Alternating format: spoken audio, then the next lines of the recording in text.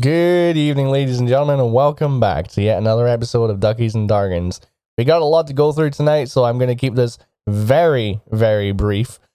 Last week, our players decided to do a good deed and go and venture to the Scrumdiddlyumptious Bakery, located in the economic sector, and help out Baska, a deceptively young proprietor who was left in charge of his family bakery, who had sent out a request to Lord Balin by way of requesting some taste testers to come and sample the latest projects of enchanted sweet goods that he had been working on. Fair to say, Zarus was not initially interested. In fact, as soon as he heard the name Scrumdiddlyumptious, he was very much of the opinion that he was going to, and I quote, go home. But after a little bit of finagling and a little bit of persuasion, he was a little bit more on board. If you want to hear the hilarity of that episode, go back and listen to it for yourself. It was a pleasure to record, and I think it was a much needed light-hearted break from the severity and the sincerity of the campaign that had been in the run-up to that episode. So, tonight, we get back into the meat and bones of the Vardorian conflict. So, before we do, I just want to say that we are going to be joined by a very special guest. They are in the call just now, though they will introduce themselves when the time comes. And I am sat here just itching with anticipation. Not gonna. Do you want to repeat that again, Alara? Because I kind of forgot to take you off mute. I said, you're shitting yourself because I can smell it from here. Gonna buy you a diaper. Yeah, I don't even know if that'll help. Anyway. A Vardorian diaper. Anyway, Disaster Trio. After a varyingly restful night's sleep and a somewhat confrontational morning, Zarus has left the household and has decided to make his own way to go and see Lord Balin. You're all going to be going there anyway, but Zarus has decided that he would like to make the journey on his own. As you walk through the streets of Vardor, Zarus, it's overcast. It's not exactly warm. It looks as though it could rain at some point during the morning. Reasonably heavy footfall. People just minding their own business. A couple of scroll merchants by way of what would be a Vardorian newsagents every 3 or 4 blocks. They generally try to offer you their wares, you know, because they're trying to make their coin for the day. There's a couple of kids playing in the street. But as you make your way through the city streets, what is going through your head right now? With nothing but the somewhat clear skies, and the cool, crisp air, and silence as your own company, what are you thinking right now?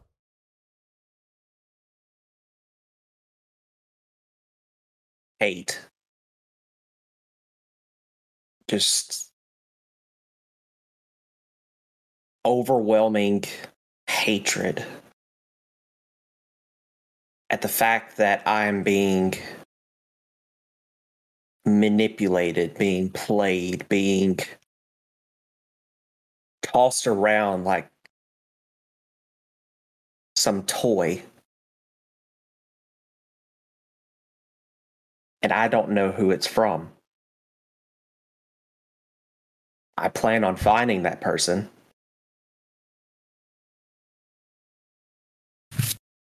And ending their miserable life, but to know that even my sleep is not even safe, not even for a brief moment, it's frustrating. It's just me walking down the street knowing that I did somebody wrong because of somebody else causing me to lose my temper. And now I'm going to have to make amends to that person And I don't know how to do that because I don't make amends. I've never had to do that before. I don't apologize for things. So as Zaris is walking down the street, he's ignoring everybody. He doesn't care. He has a mission. And that's all he's set out to do. Okay. Anon and Alara. Zaris is gone maybe 10, 15 minutes before you guys get yourselves to a point where you're ready to leave. You know there's a carriage outside.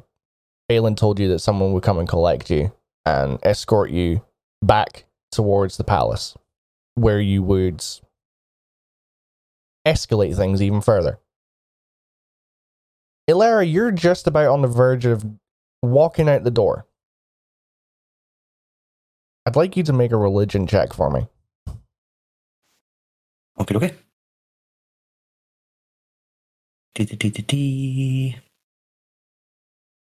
Okay. 17. Nice. That's without a modifier as well. Whenever you seem to roll really well on these religion checks, it really does impress me. Can we just put into canon that every time I get a positive religion roll that I don't do the face? I mean, Can we just sure. put that in canon? Sure. You're the more and more you successfully establish a connection with the Raven Queen, that look of constipation slowly begins to like wash away. So I'd say that. Notice that every time it happens, I'm nowhere near him. Intent. Like I'm not nowhere near Alara whenever that they make that roll. Ever. Anyway, as you're about to set out the door, Anon is maybe a pace behind you. Normally it's you that makes the connection, but this morning, it's the connection that's being made to you by the way of your patron. It's a very gentle message. It's it's still an uncharacteristic tone that you're still not familiar with. You hear inside your head, "What's wrong, child?" Huh? What's wrong? You're watching. You saw. I don't fucking trust that cunt anymore. Don't jump to conclusions. Don't jump to conclusions. Trust is easily broken, very hardly earned.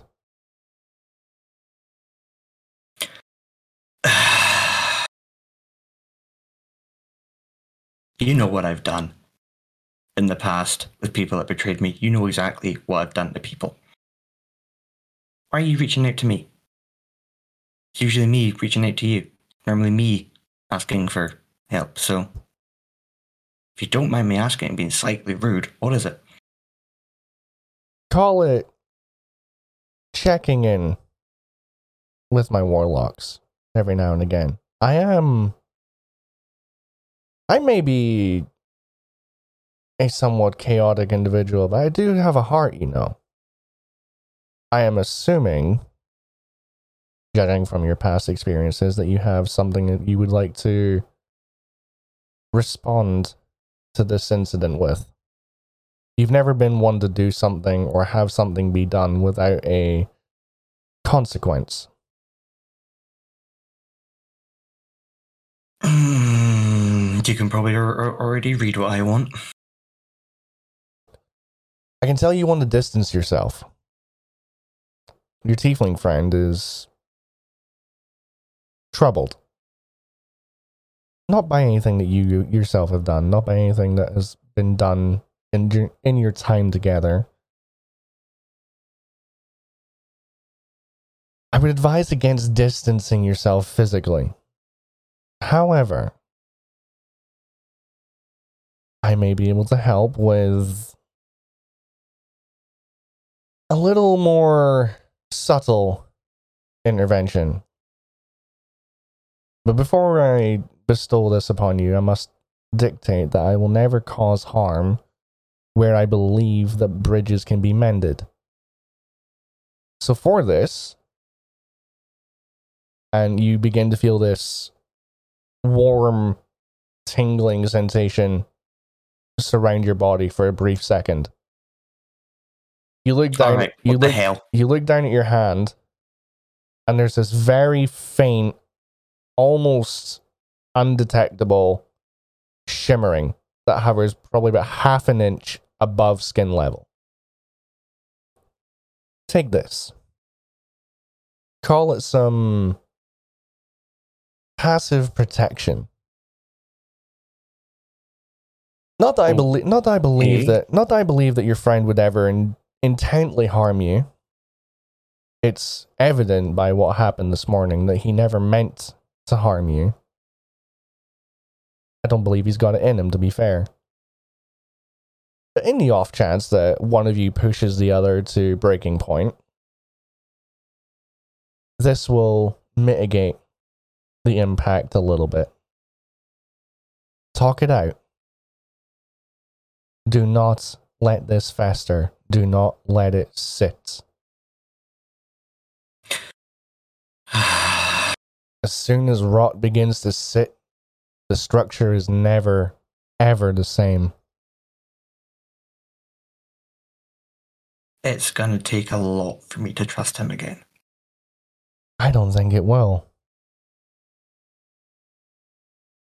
I think you need to stop holding people to such high accountability.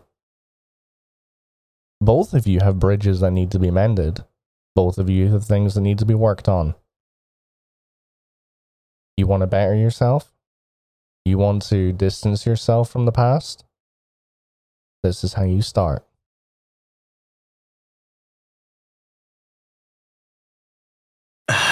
Question is, do you have what it takes to be the one that makes the first move?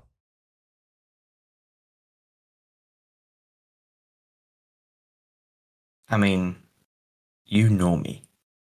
Before I knew me. Yes, I know you. But sometimes, and I don't do this often, I question whether you actually know yourself. And you begin to feel the connection fade. Now, to put into perspective, this connection started as soon as your foot crossed the threshold of your door. It stopped by the time you closed the door. So this entire conversation, it feels like it's going in slow motion inside your head, but it's taken approximately 10 seconds. Illyria just sort of lets out a kind of quick, and then she sort of just puts her head down, stops. She's like, and she just sort of says, somewhat quietly, but can be heard if you're close, "Fuck's sake." Puts her head up and just starts walking to the carriage. What's wrong with you? Doesn't matter. We got shit to do. Not in the mood. You're both acting weird. Yeah, weird. Yeah. Cool. Anyway, the carriage door opens. You've seen this kind of carriage before. It's nearly identical to the one that Mayor Bauer sent for you to travel to the Chancellor's house for the gathering you're all invited to. As you get in, it's obvious that this is a carriage meant for 3 or 4 people. You both look across the floor space of the carriage and you see that the bench, for lack of a better phrase, that is opposite you is empty, where Zaris should be sitting. The carriage begins to pull away. It's clear that the driver's been instructed as to where you're going. You travel for maybe just shy of 10 minutes. Somebody make a perception check for me. I'll let Anon do it.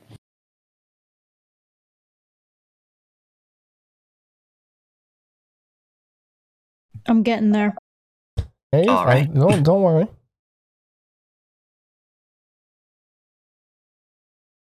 $11. Okay. There's no curtains on the side windows of the carriage. So you're able to see the streets on either side.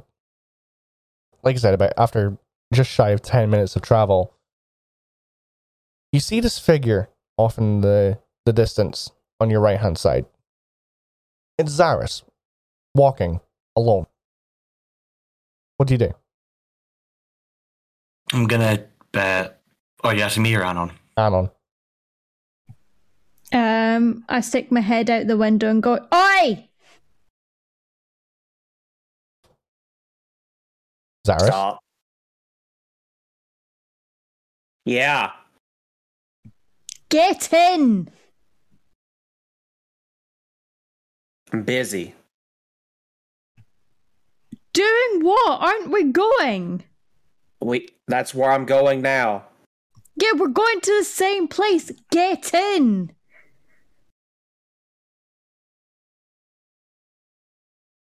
Is there one of those like on a horse-drawn carriage, the front seat where it's just a bench? Yeah. I'll sit up there. Okay. I And suppose it's better than nothing. you see Zarus climb onto the front of the carriage. You can assume that he is sitting with the driver. The driver just looks to you and goes, "Morning." Morning. Carriage takes off again. And it takes you another 15-20 minutes before you get to the familiar pathway that leads up towards the Vardorian Palace.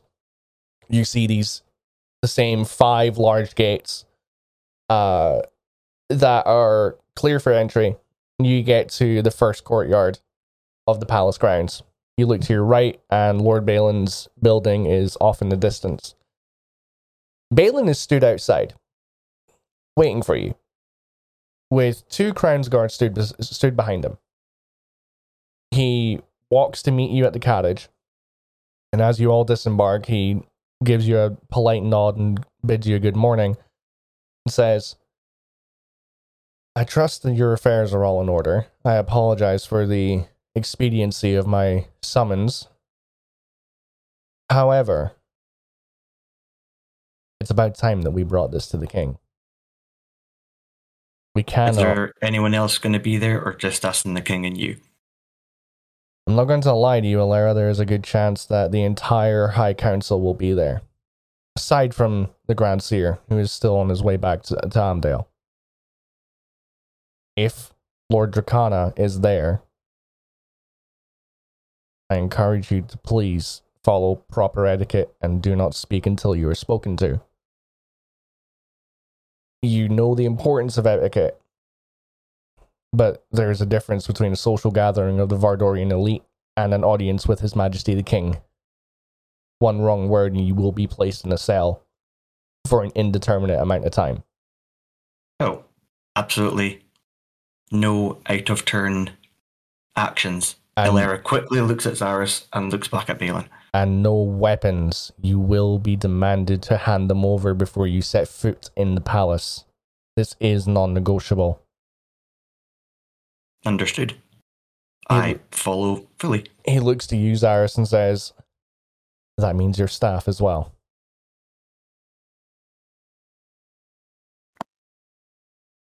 I'll snap my finger and it'll disappear. Okay. The Crown's Guard begin to ease a little bit. They're still very much on edge, but having seen the civil camaraderie between the 3 of you and Balin, they're getting a little bit more comfortable. Balin begins to escort you through the gardens that make up the second interior courtyard. Beautiful gardens.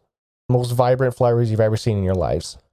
Pristinely organized and designed and just laid out. This is a truly mesmerizing display of natural growth. You begin to climb the stairs that lead up to the front doors of the castle. This is your first time seeing the Sapphire Keep, and it is a truly beautiful building. It's a mix of every natural stone you've ever heard of. There's columns of marble, sandstone, granite, and just all different colorations, textures. Some of it's deliberately left rugged, some of it's deliberately smooth, some of it's polished, some of it's not. Some of it is naturally worn. Balin looks from one side of the palace to the other, and he gives a very narrow, sweeping gesture with his hand. And as he does, he says, the palace was constructed in order to mimic both the pre-war Vardorian society and post-war. You've got depictions of the more rustic tribal settlements of which dominated these lands, and you can see homage to the rapid development of society to what leads to what we have to today. It's the crowning jewel of the kingdom. Should you play your cards right, maybe one day you'll see more of the palace. You get through the double doors, you begin to walk through the many corridors of the castle. The guards here are a breed you have never seen. There are guards that stand about 8 feet tall. And there are statues and suits of armor that as you pass by them, the heads turn to match your location. And as you get past them, they revert back to their original stance. It's a very warm interior. All of the floors are polished stone, and your footsteps echo across the entirety of the building. As you descend further and further into the heart of the castle, Balin begins to slow. You see the grand double doors that lead to the throne room in front of you. But as you come about 20 feet short, he turns to the three of you and says, right. King Alfred is a noble man, though he's not without his insecurities. Just, if I call on you to speak, be certain of your words, and don't say anything that can be misconstrued. Before we start, Balin. Yes. Any way you can offer the three of us any insight into what he thinks about what you told him? What we told you? You're of the opinion that the king knows about this already. I'm sorry, I just assumed when you sent us the letter. My dear, what do you think we're here for? This is the time, Ilera. This is the 11th hour. We are bringing this to the king. And you still got their document safe that we gave you? He pats the right-hand breast of his jacket and says, everything is in here.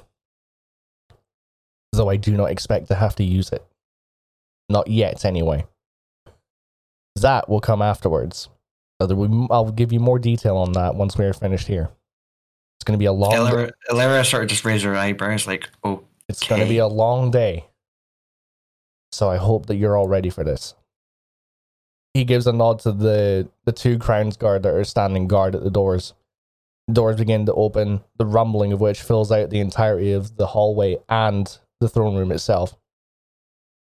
As you take your first steps into the throne room, the first thing you see is this massive, grand, echoing chamber, flooded by natural light that comes bursting through all manner of stained glass windows.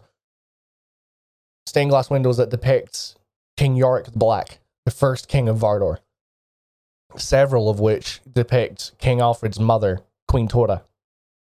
There's ones that are horizontally laid out across the back wall above the throne, depicting the ascension of the gods, the blood war, and the formation. You can see the literal building of what you know to be a Vardorian society. In the distance are two long rows of tables, probably spanning about 50 feet in length. On the left-hand side, it's laid out almost like a morning banquet.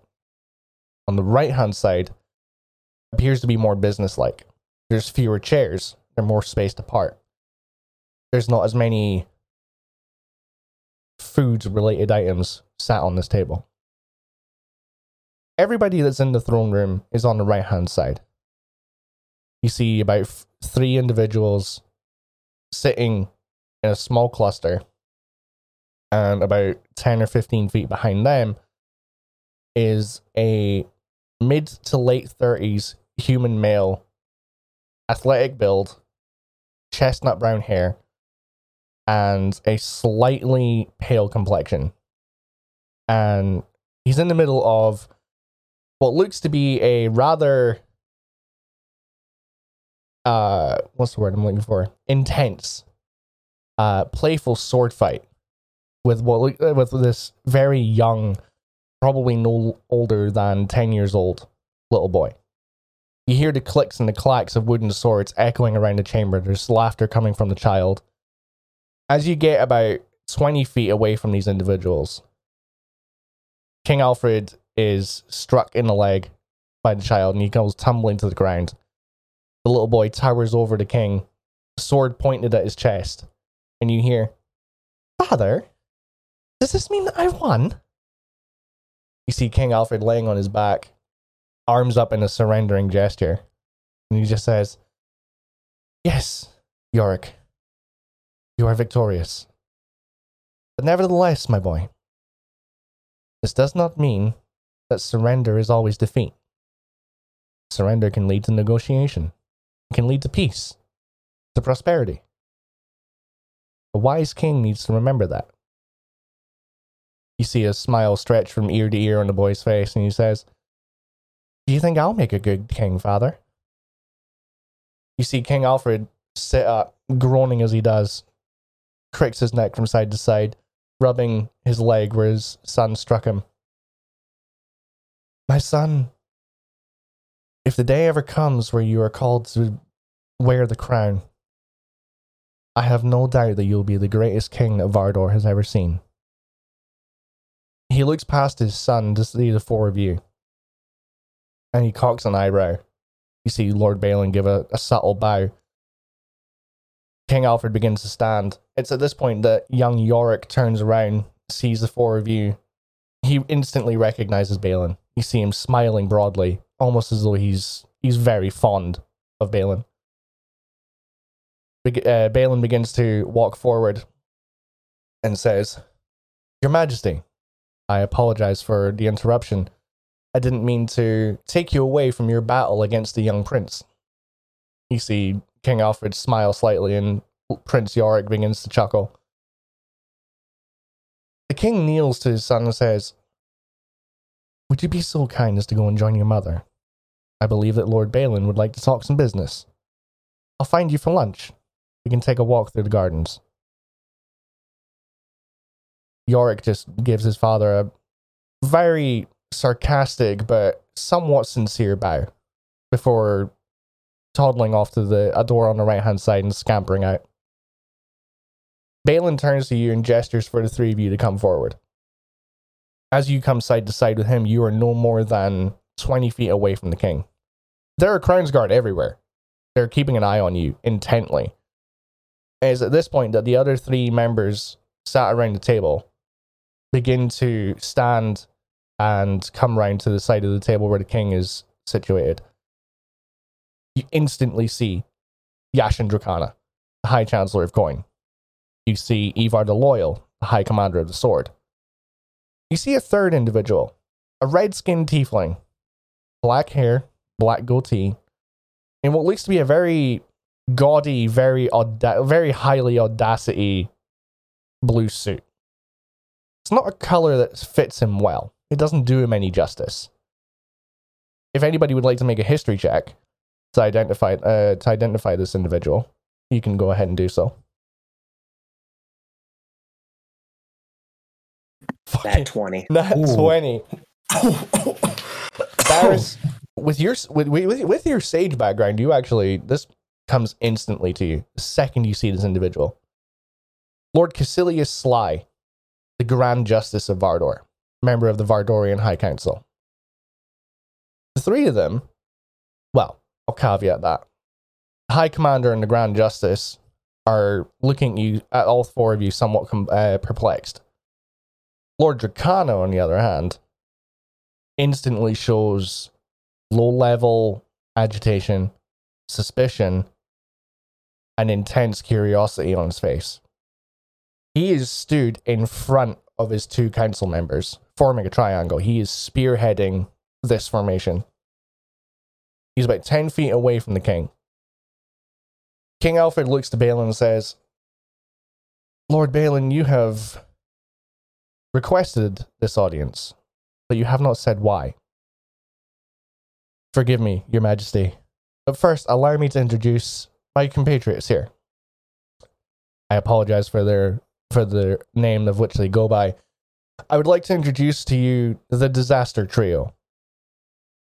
You hear a chuckle coming from the side. And anyone with a passive perception over 11 would be able to detect that the chuckle has come from the High Chancellor. It's a somewhat mocking tone. Almost like he's relishing in the somewhat embarrassing label of which the three of you go by. The king looks over Balin's shoulder to the three of you and gives a smile and a nod and gestures for you all to sit at the table beside him. Okay. Disaster Trio. I would very much like to learn their actual names, if you would permit them to speak, Lord Balin. Indulge me. Are these employees of yours? Are these people who work under your direct authority? Balin looks to the king and says, in a manner of speaking, my lord. Yes. More of that will become clear. However, before this conversation progresses any further, I would like to make a request that two individuals in this room excuse themselves. He looks to the High Commander and the Grand Justice. The High Commander instantly stands and says, I find it incredibly odd that you're requesting council members to leave His Majesty's audience. Forgive me, High Commander. I would not be doing this unless it was absolutely necessary. Discretion must be shown. This is a private conversation, which will only be necessary for those that are directly involved. If His Majesty the King feels otherwise, then he is more than allowed to allow you to stay. You see the King look to the Grand Justice and the High Commander and say, excuse us. We'll finish our business this afternoon. Balin, you're on thin ice, my friend.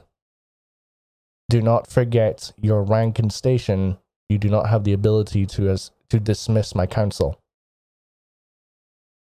Balin blushes ever so slightly, puts his head down a little bit. You see Yashin Dracana sit there with a broad smile on his face, almost like he knows that Balin's being undermined, like he's overstepped a mark.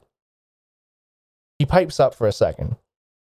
Your Majesty, these individuals that sit before you have no place here in the palace.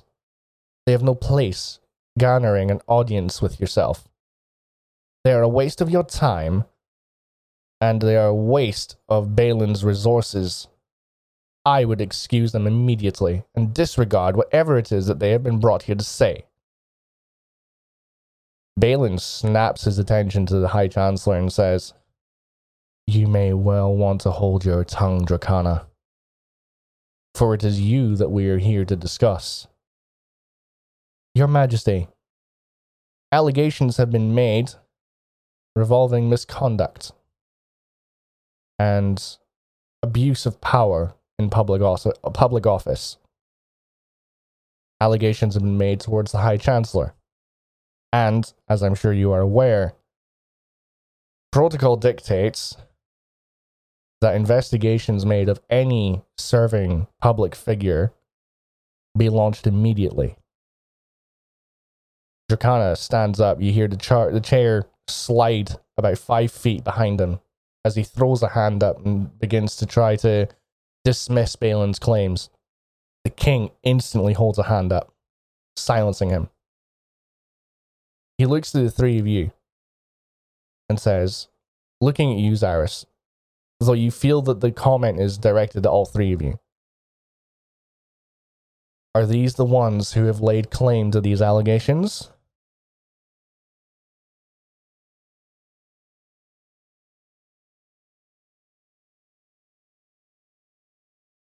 Are we allowed to respond to this? You're being spoken to. Okay. I didn't know if it was more like a passive thing where he was just looking at us but talking to Lord Balin. No, you can talk. That would be correct, my lord. Tell me, having no official or no known links to the authoritative structure in the kingdom, what is it that you feel gives you the rights to level these accusations?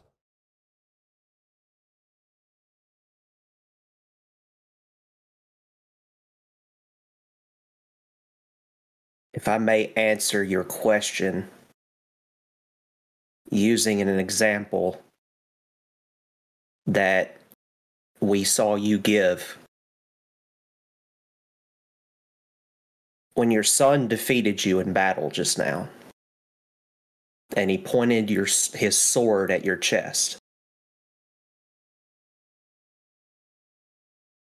you said yourself that a wise king knows that surrender is not always the end. A wise king knows that there is negotiations that can be made, there can be peace. Am I correct in stating so, sir? Yes, obviously. That doesn't just apply to kings. That applies to everyone. Peace is not something that you can just give, not only because of your surrender, but you can also give it from the other side of the coin. That's what we're here to do. We want your kingdom to know peace. We feel like that because of those said beliefs, that we took it upon ourselves to find the evidence needed in order to bring about true justice so that we can find that peace.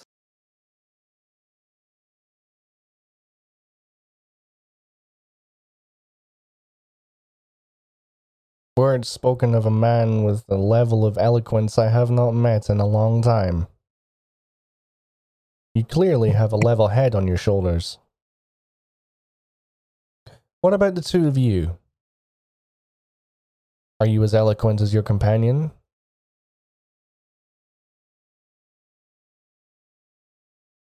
Which one is he, out of session, which one is he looking at first? Or is he looking at both the same? He's looking at both of you right now. King, I apologize for the way we look. We aren't stylishly suited to this. And she sort of puts her hands around. King, I mean no offense. I care not for appearances. I judge people by their character, not by their appearance. We've been through. I'll just narrow it down. We've all three of us have been through, we'll say, a lot. And we've seen things that if you were to tell someone, they'd automatically assume you were lying. We've been in contact with things that do and do not have a place in certain societies, and Illyra sort of like trying to compose herself, trying to keep calm. She's sort of stressing out, but she's trying to hide it. You see Lord Balin very subtly giving a gesture to what you can assume is stick to the point. King, we've come across. Basically, as she goes herself, she stands up straight, and she tries to be sort of blunt with it. She sort of breathes. King, we like to right wrongs. We like to. Oh, I am not as elegant as this fellow, and she'll point at Zaris, but she's not looking at him. We like to help people that can be helped. We like to fix the wrongs in societies that others don't really go about doing or don't have time for it. That's, I think, it's you, King. We just like to hold people accountable if they've done wrong, and we like to correct things. Is bluntly, and if we come across said individuals that are abusing people, hurting innocents, killing innocents, just anything that's just not right, we like to help. We have our own journey. We all do individually. We try to, as Zara here said, we like to have peace. We like to fix things. I'm sorry, I'm not as great as this man is at speaking, but we just like to sort of help people out. If we come across something that's wrong, and then she'll sort of stop. It's at this point that Lord Dracana cuts you off entirely. He says, yes, people have good intentions, they have good means, they have good morals, but at the end of the day, Your Highness, is it really worth bothering the king? And leveling Illyra sort of speaks, but she doesn't mean to be rude, but she comes across, if people are going against what they stand for and who they work for, I myself and my colleagues step in. And she looks at Dracana. Oh, so you paint yourself as some sort of mob justice vigilante. A hero of the people. The savior of the common peasant. You see King Alfred shoot Dracana a look and say, "You will not refer to my subjects as peasants. They are your people just as much as they are mine. And as Chancellor, you serve them financially." Balin looks at King Alfred and says, "I am sorry, Your Majesty, but I have to interject. The allegations made towards Lord Dracana are one of abuse of power and misconduct in public office, in exactly the way of serving his people financially. Your Majesty, if you would permit me, Lord Dracana will be taken for questioning. Now." King Alfred looks to Balin and says, "You're overstepping your mark again, Balin.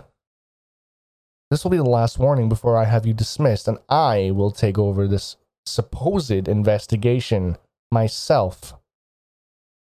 You see Balin look to the king. He rights his posture, standing tall, almost like he's summoning every ounce of courage he can. "With all due respect, Your Majesty, you need to stay as impartial to this investigation as you can. Your involvement in the investigation of a Vardorian High Council member is one of bias, as it is you of which he answers to.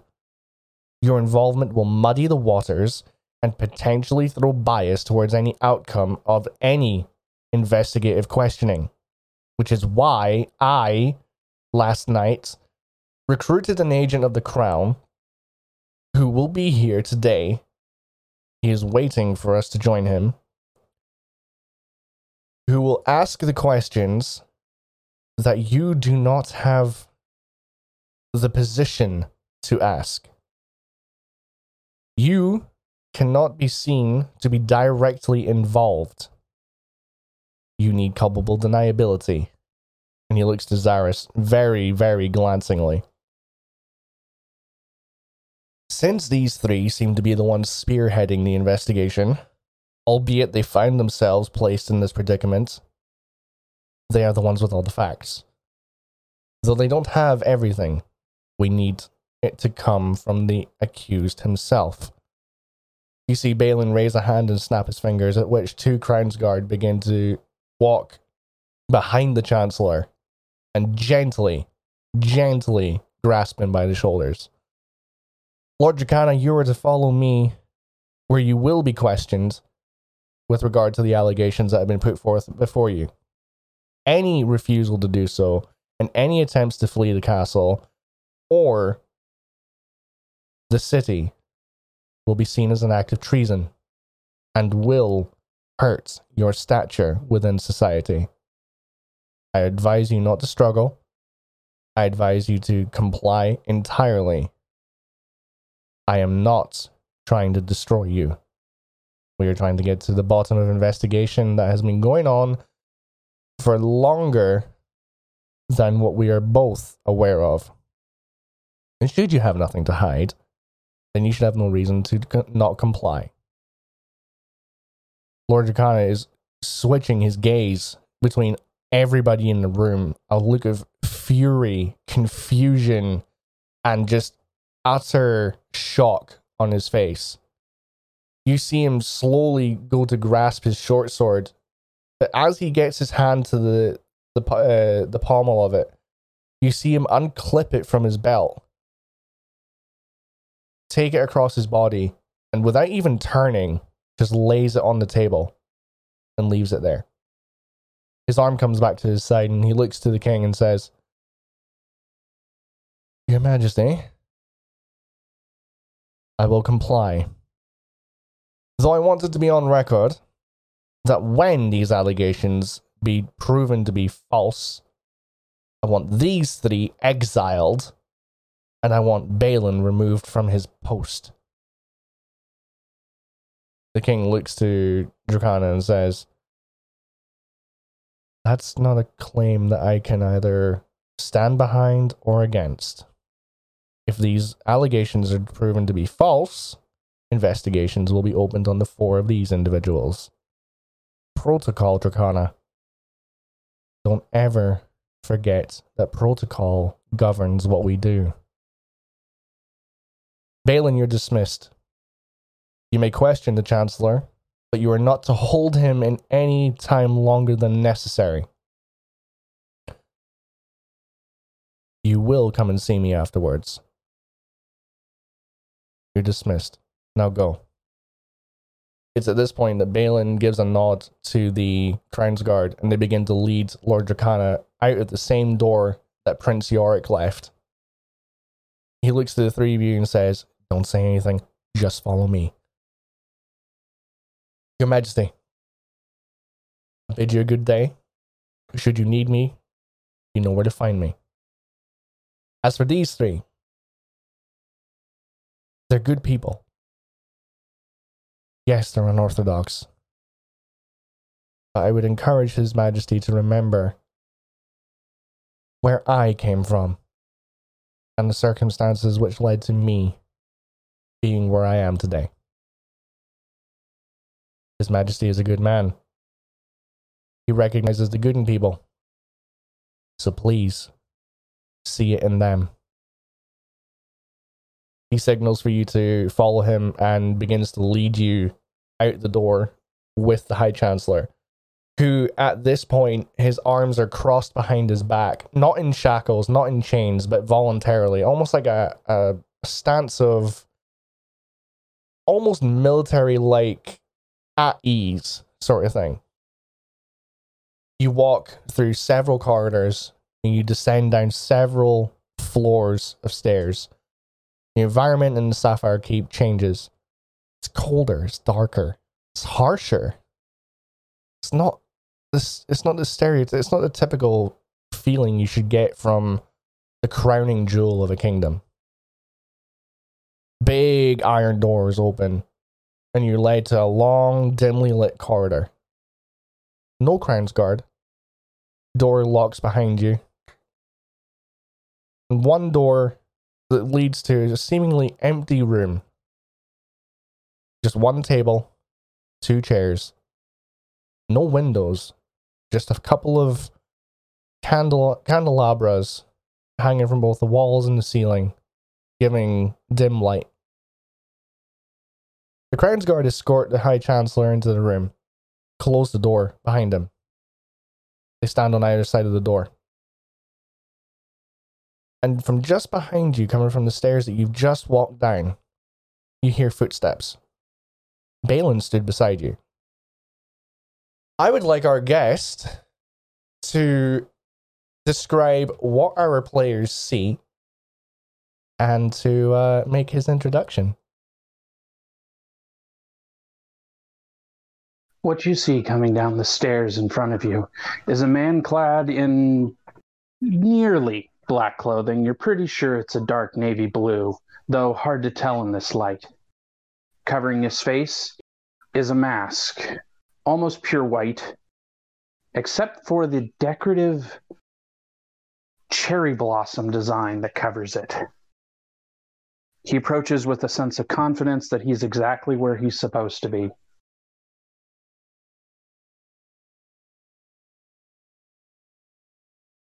As this figure draws to the bottom of the stairs, Balin gives him a nod. Doesn't say anything. He just looks at the three of you and says, "This individual has been contacted by the authority of the crown, mainly myself, due to his skill set, in order to conduct alongside Zaris this interrogation, this deposition, if you will. Zaris, I promised you culpable deniability.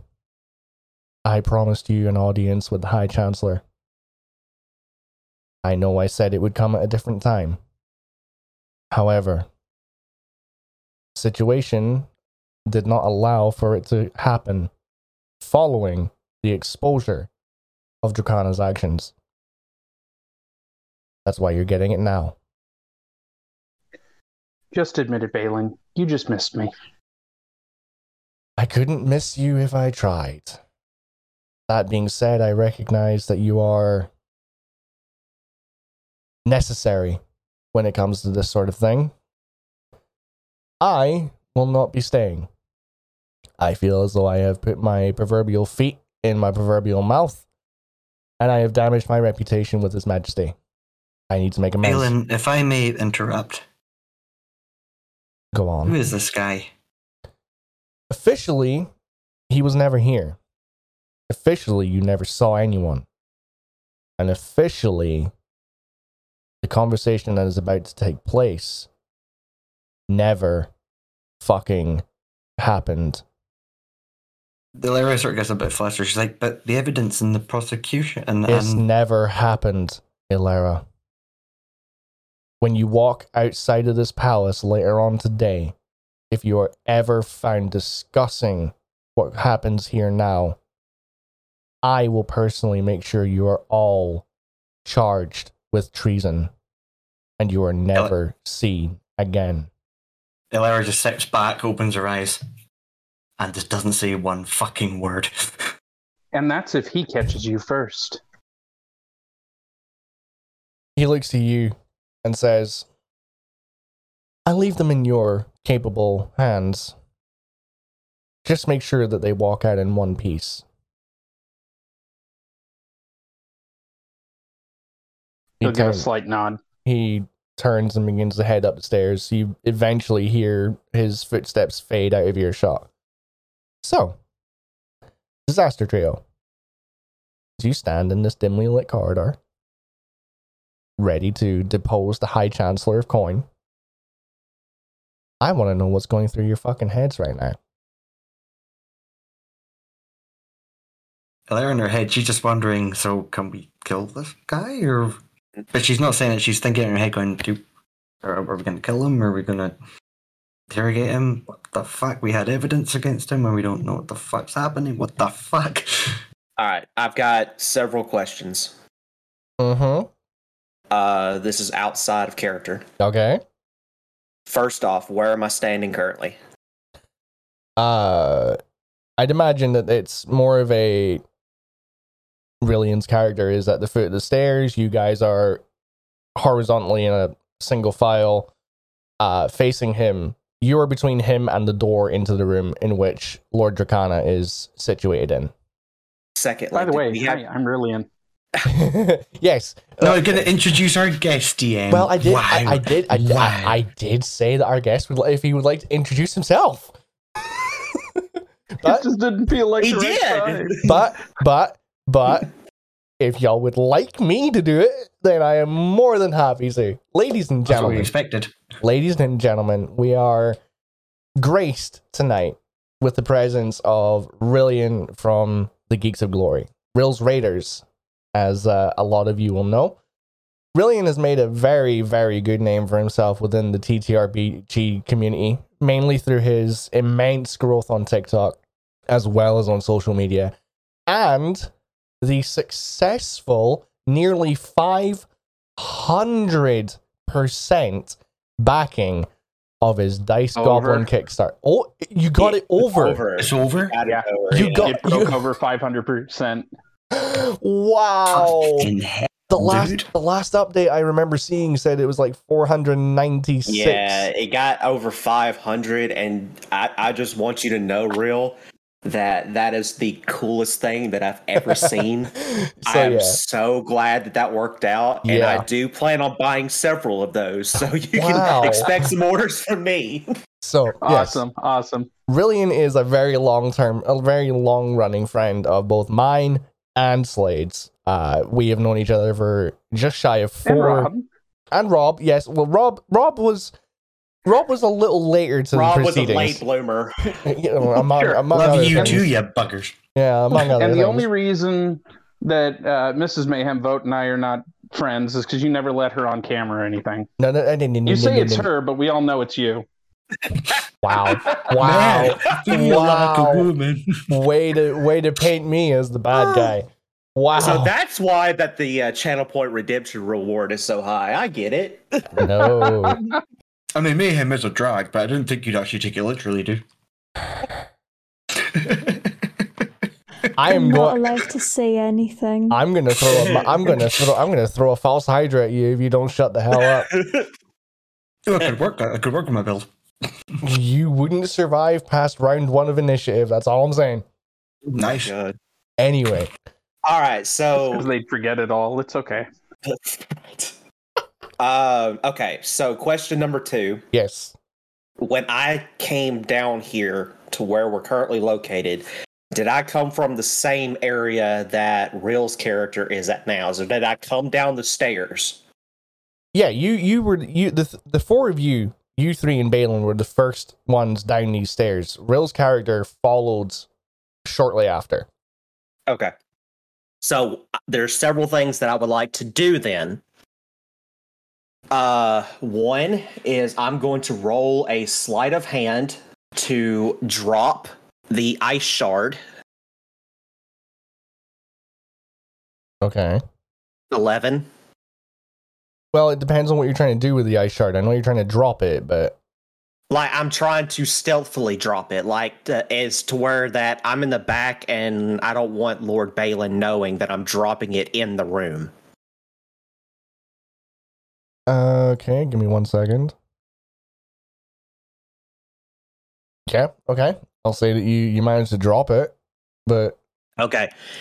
You already know that I can speak with him telepathically. So while he has remained motionless, I'm going to tell him in my head that I want him to make his way up to the top of the ceiling stealthily, make his way over Lord Dracana, and stay there. Do not move. okay. Roll a stealth check for Muffin. He is proficient in stealth. So I gathered. So he gets that plus that. Pretty sure I would have seen the shard drop because my passive perception is 13. 10. Rill, from what I can gather, Zaris is trying to time this before you came down. Yes, I'm essentially trying to time it before he makes his arrival. So essentially, I would have dropped the shard before we, as we're making our way into the room, telepathically told him to make his way up to the top of the ceiling as quietly and as quickly as possible, Okay. and then remain motionless as we're doing the interrogation. And if I need him for anything, I will inform him. Okay. You don't. As Zars is doing this, can I speak to the dude quickly? Yeah, go ahead. What do we call you? Just make up a name. You can call me whatever you like. You'll notice he's got a kind of sing-song quality to his voice, almost in some ways ethereal. Okay. How much is too much?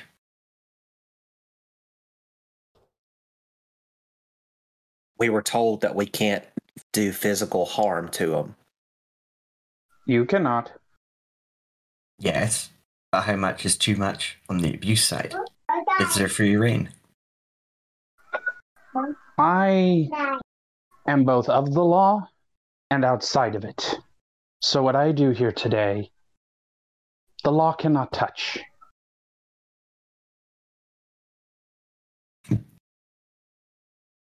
Okay. Take with Right. that what you will. Elevra is just going to do a little glance at Zaris, stare at him for a few seconds. I understand what he's talking about. It's fine. She's still going to be staring at Zaris. Not a word, just staring right into his eyes. No facial expression. It's cute when you have a Edgar Garrett. moment hold together. on. Are you really worried about what I'm going to do to this man? What? What? Anon will circle back to you in just a second, I promise. What? Make an insight What? check, Alara. What? You fucking bet I am. And now you see why I was so excited. Shit. 11. He spoke those words with a level of confidence that you're not entirely familiar with. I had not fucking been called that in a long time. Has it really been that long? It's not that long ago that the lot of you pulled yourselves out of graves and had to remove daggers from your chests. It's not that long ago that you've left a trail of bodies. Well, let me take that back. A trail of limbs missing their bodies strewn all over the kingdom, and a strange increase in the number of ducks and dragons, I must say. Elira's fist, her right fist, is by her side. You don't raise it, but it's clenched and it starts shaking. Anon, what were you going to say? Now, I was saying it was cute when they both have a moment together. For fuck's sake, Adam. no, I'm not here for And now you. she's freaking out. If I was, And now she's we wouldn't be having such a civil conversation. I'm here to help with the High Chancellor who sits in the other room. Otherwise, you, Zaris Longstrider, and Anon, I do believe you don't. You do believe what? Yeah, you cut out there for a little second there, Bill.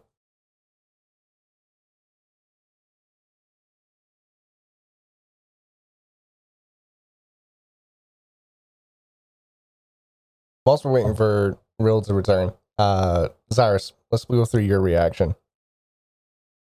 kind of expected for there to be somebody who knew, if I'm being honest. So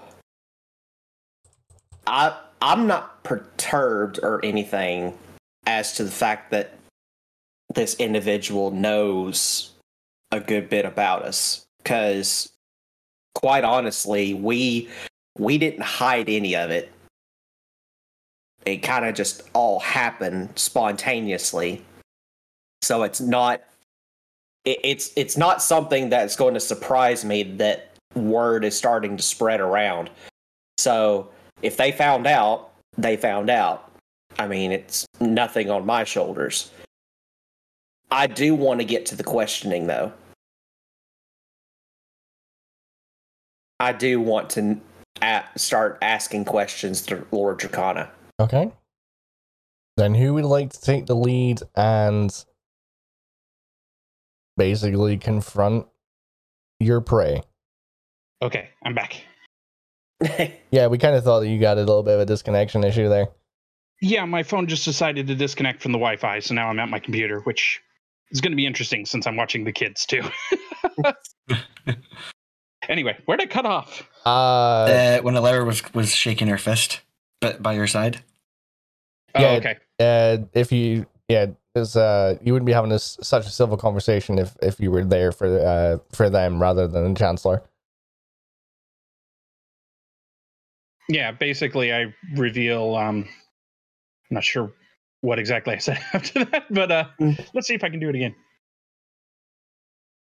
Because if I was here for you, or Xeris Longstrider, or Anan, pardon me, I believe you do not like your last name mentioned, I would not be so civil. As it is, I'm here to help. Anyway, Alera's hand just unclenches. She relaxes a bit, but she's still just fucking freaked out by the fact that of the name that was said to her. That's all. I'm not going to look at Alera, but I'm going to just casually say, I know me and you are not on good terms right now, but it's not to be as a surprise that our deeds have been been talked about. Alera listens, but she doesn't look at him. But she listens. okay. Who is stepping into the room first?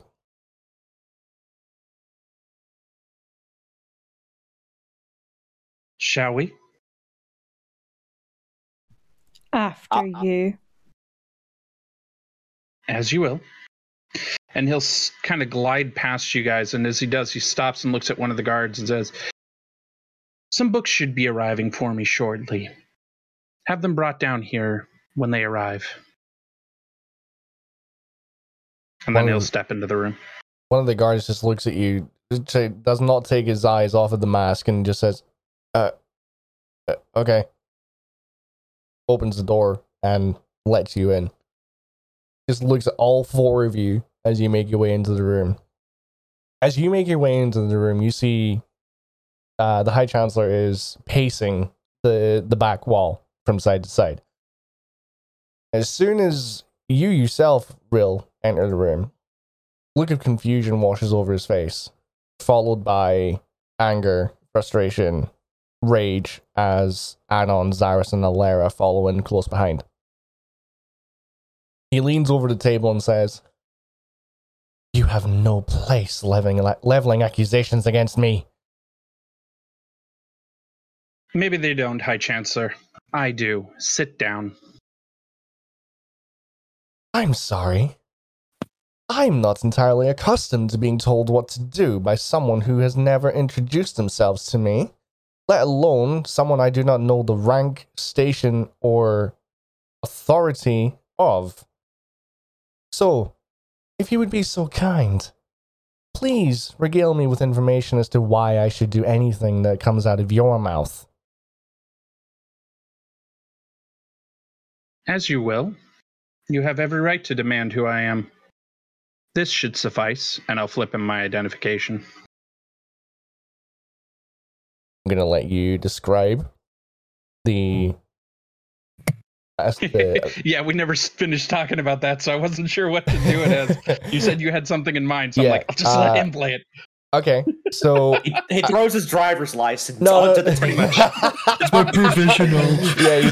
He throws his dragon Insurance. license. I got that out in the car. License to registration. Driver! Woo! Woo! Sorry, that's getting a little too real there. Can we just continue, please, before I piss myself? The three of you notice the individual flashing this small coin. It's only one, well, it's blank on one side, and it's got a broken crescent moon on the front, with what looks to be a very small depiction of a fang in the middle. Immediately, Dracana squints his eyes, looks at it, takes a step back. He sits down and says, "I've heard about you. Never met you before. Never met any of you before." Very Wow. few people get to. Given your line of work, I would imagine that it's incredibly hard to see you coming. Let's get this over with. Pause. Insight on the coin, 13. 13. You're rolling insight for it. That's interesting. Luke's I'm You not can close tell en- that the coin is very emotional. Well, okay, so the coin's having a bad day, Cyrus. Emotional pricing. I'm rolling insight as to the way that you described it because you said that there was a sigil on it. Yes. So, using insight, would I know where that sigil came from? You have encountered symbology similar to aspects of what is on the coin. You've encountered the crescent moon very recently by way of the symbology from the amulet and the ring that led you to the jewelers that was commissioned to create the set of jewelry. You are unfamiliar with the connotations of the crescent moon in this context, however. The crescent moon is not a restricted form of symbology. It's not used by any restricted branch of society. It can be used to depict many things. And it just so happens that the context of which you're seeing it in today is unfamiliar to you. Okay. I got a 16 on history on the coin. With a 16 add-on, I will say that from the fact that a very mysterious individual is using it, coupled with the fact that you haven't seen this symbology before, it must only be used by a very narrow group of people, and very sparingly. You may have seen it once or twice, but you've never seen a name associated to any individual or group of individuals that hold it on their person. I set the DC high for these ones. Quite deliberately so.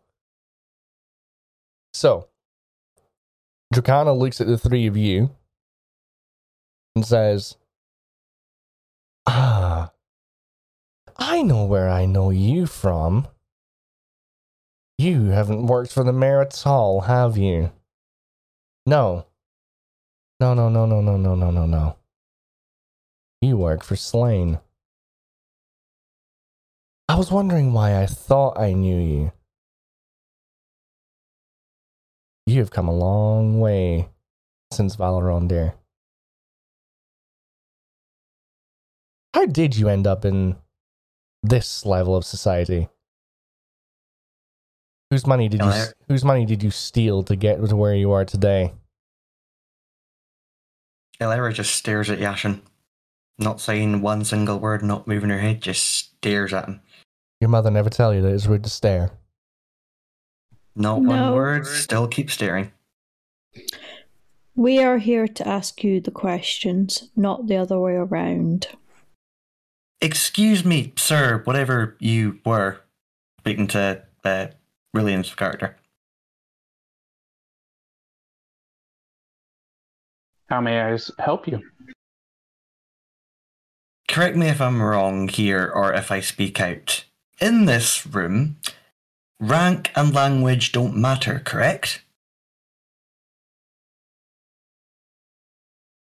I would say they still matter, and you must have clean hands if this is to go into courtroom.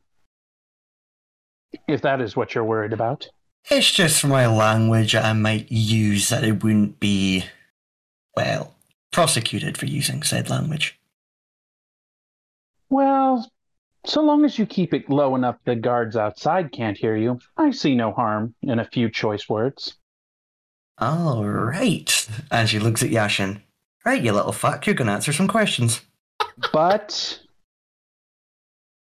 no taking off his limbs this time. oh yeah, that, right. You see the High Chancellor look to Lara curiously and say, "I doubt that very well. I doubt You're going That's continue? my job today.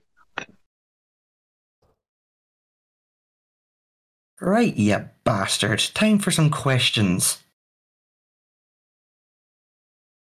You're going to answer our questions. You're going to answer them good. Am I? Oh boy, you are. If you don't Okay. answer their questions, you'll be answering my questions. He looks to all four of you at this point and says, "It's becoming ever clearingly obvious that there isn't a rank or authority among the four of you. Who is it that's in charge of this? Because none of you seem to have your stories straight. None of you seem to have come to an equilibrium, and none of you seem to have come to any sort of formation." YD. Does it sound familiar? Sounds like a group of initials. And who would use said initials? Looking at Yash and expecting him to sort of pipe up and say him. I can think of any number of people in the world that would use those initials. It's not as if we're restricted to a certain combination of letters within our names. Oh, would you drop the posh fucking attitude? I don't give two shits who you are right now. So speak to us like you would.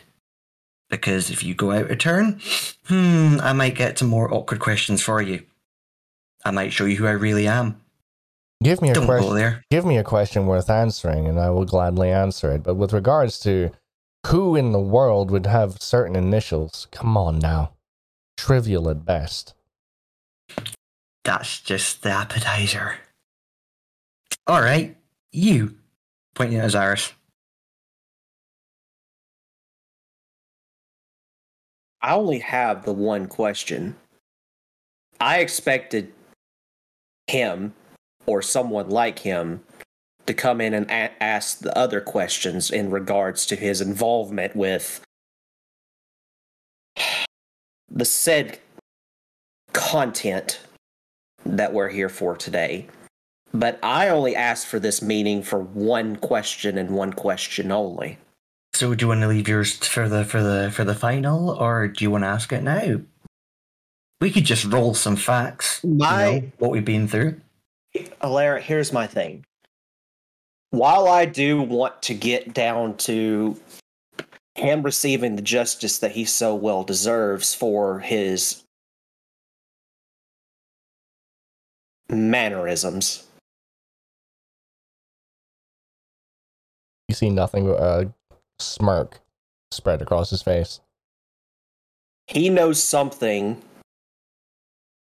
about a certain group of individuals that have somehow found their way into invading my dreams and causing me to envision things that I have been wanting to forget for decades.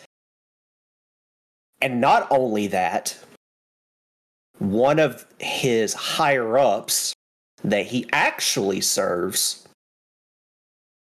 seems to find it hilarious to go in and say that they are more powerful than the deity that I serve, and saying that they plan on destroying all of the gods and reigning supreme.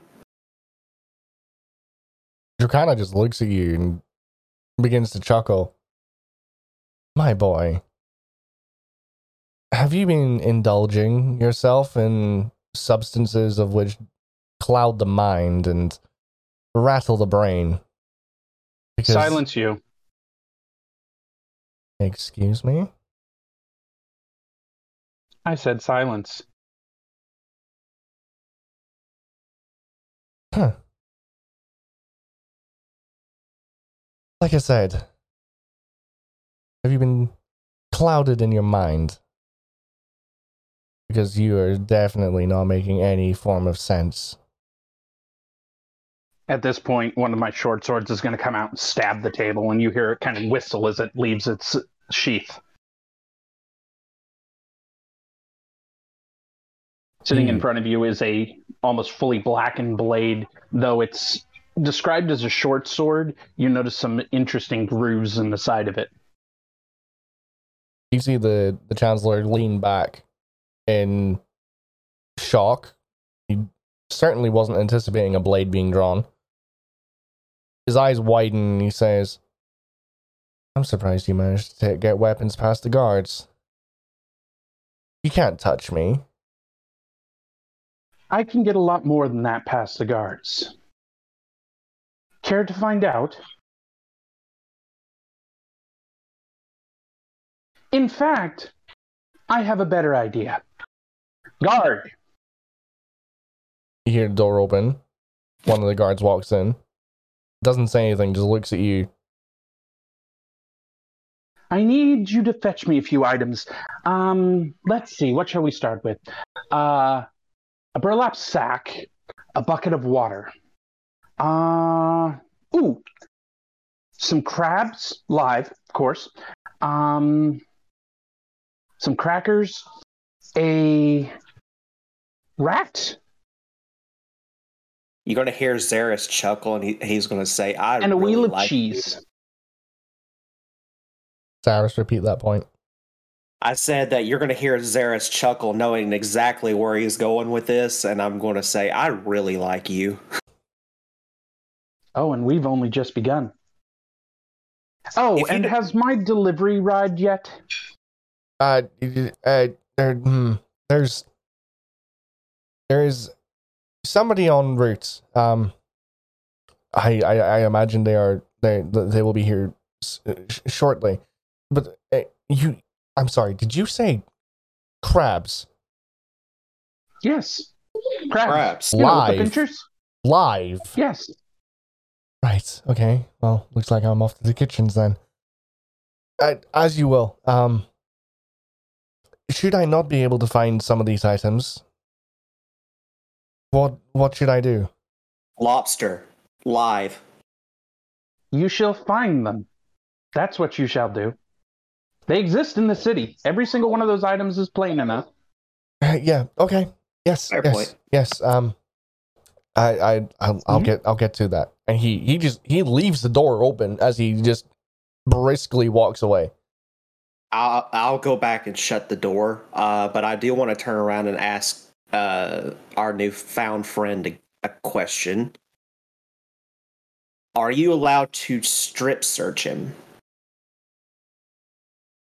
If I want to find something on his person, I don't have to touch him. I'm looking for a symbol very similar to yours. It's that of a crescent moon.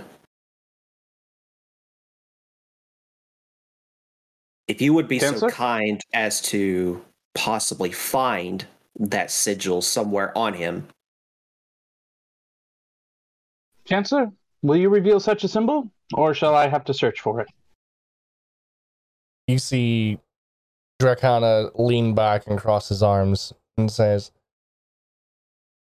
"You must be out of your mind if you think I'm going to indignify myself by exposing my body to people who have no..." I'm going to lean across the table as he's talking and start whispering in his ear. I'm using the unsettling words, and I want to cause him to doubt himself.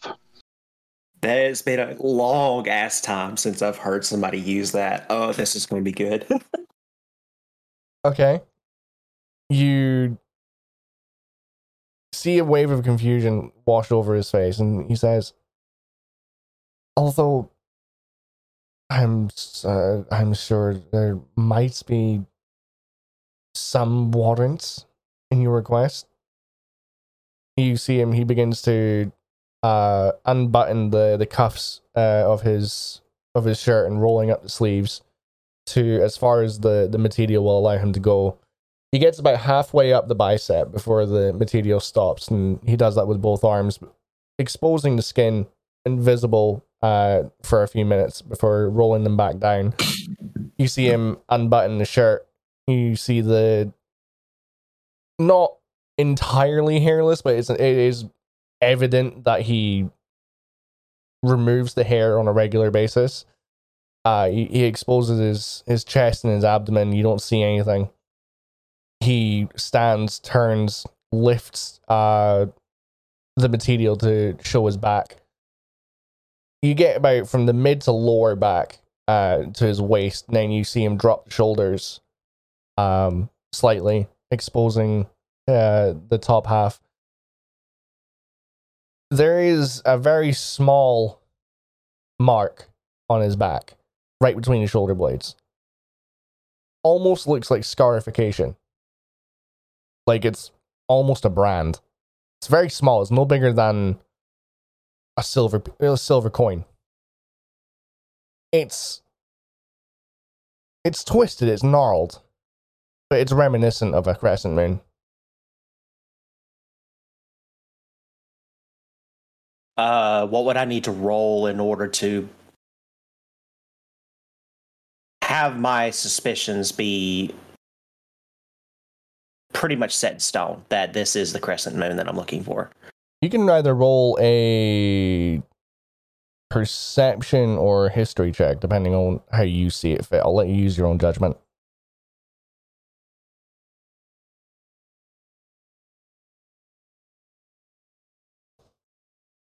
I feel like that with me looking over his body, I would probably roll perception. Okay. As he's doing that, Anon, what are you doing? Trying to not look at his pasty skin. Okay. 13 on the perception check. I rolled a 13 on history just to see if I'd get anything. Zaris, you have a level of confidence that the brand, I'm just going to refer to it as a brand, is nearly identical to the sigil that you saw on the amulet and on the ring that Muffin procured a couple days ago. It may be slightly different in terms of its design, but it's almost there. Add-on, what's your 16 for? That was a while ago. Yeah, that was for the... Why did that only just show up in my Roll20? Did your screen go into plate mode, or were you tabbed out the... Nope. I've had it pulled up the entire time. It's been up there for about, what, 10, 15 minutes? Alright, we're just going to scoot past that. Just to chalk it up to technical difficulties and the fact that I forgot to press play on the background music as well. But we're going to... Yeah. That's fine. That's fine.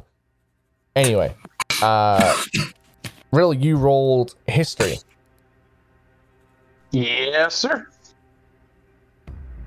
Compared to the information that you've already obtained through the little preparation that you've done leading up to today, you know that it matches the sigil that is on the aforementioned jewelry pieces that you have already come to know are in the possession of the Disaster Trio. I'm going to look to our new friend and say, are your suspicions as clear as mine? I think so. I want it to be known that I have done nothing wrong. I have done nothing to substantiate any claims against me. Oh, would you shut up? Speak with the respect that my station deserves, or do not speak at all. Ilera Hush moves your right mouth, up. knave. Since you are not the ranking member in the room anymore, he will speak as I tell him to. I'm sorry, sir. Can I go a bit closer? I'm not going to touch him. Can I go a bit closer to him? I'd watch out. This one keeps a blade on him. Understood. Ilera walks right up to Yashin, like nose to nose, right up against him. I give no fucking shits what rank you are. You're gonna shut up and listen to this. You go against that, you will know who I really am. So I advise you to shut the fuck up. I give no shit about you. Neither do the rest of us. Got it, prick? The benevolent attitude of a commoner. You know nothing. You keep going that way, I will get him to announce who I am. It won't be good for us, but you'll maybe shit yourself. Regardless of what you say to me and reveal who you are, I'll be walking out of here today alive and unscathed. Are we done with the pre-games? Yeah, Yes. So, now that I've managed to piece together where I know these three from, tell me, what happened after the last time I saw you?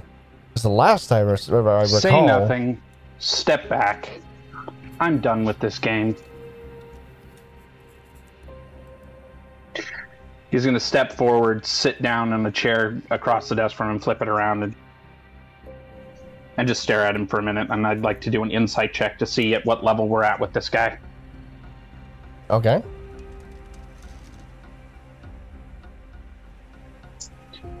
And that is going to be a 16. 16. There's a very strong air of confidence around him. More so of the fact that he's going to walk out of here unharmed and untouched. The fact that you know a lot about him already and just your general persona, your level of confidence. It's not entirely visible, but you can assume, judging by some of his body language, it's a little bit unsettling. Okay. Xeris, close the door. Make sure no one goes in or out for a moment. What were you gonna say? The fuck? I want to cast Sculpt Ice and cause a. No magic. Well, I'm using it to close the door, so I don't have to move. I'm going to use it to use a gust of wind to close the door shut and just let it click on its own. Okay. See, I really wish you'd listened and stepped back. And at this point, I'm using my Necrotic Shroud ability. Oh, lovely. My eyes go pitch black, and you can even see it from behind the mask. And skeletal wings stretch out from my back. And I just look deep at the Chancellor, leaning over the table at him. You do not.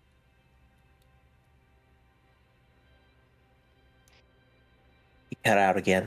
Yep. Dang it, my butt. Hold on, I'll switch to the other one.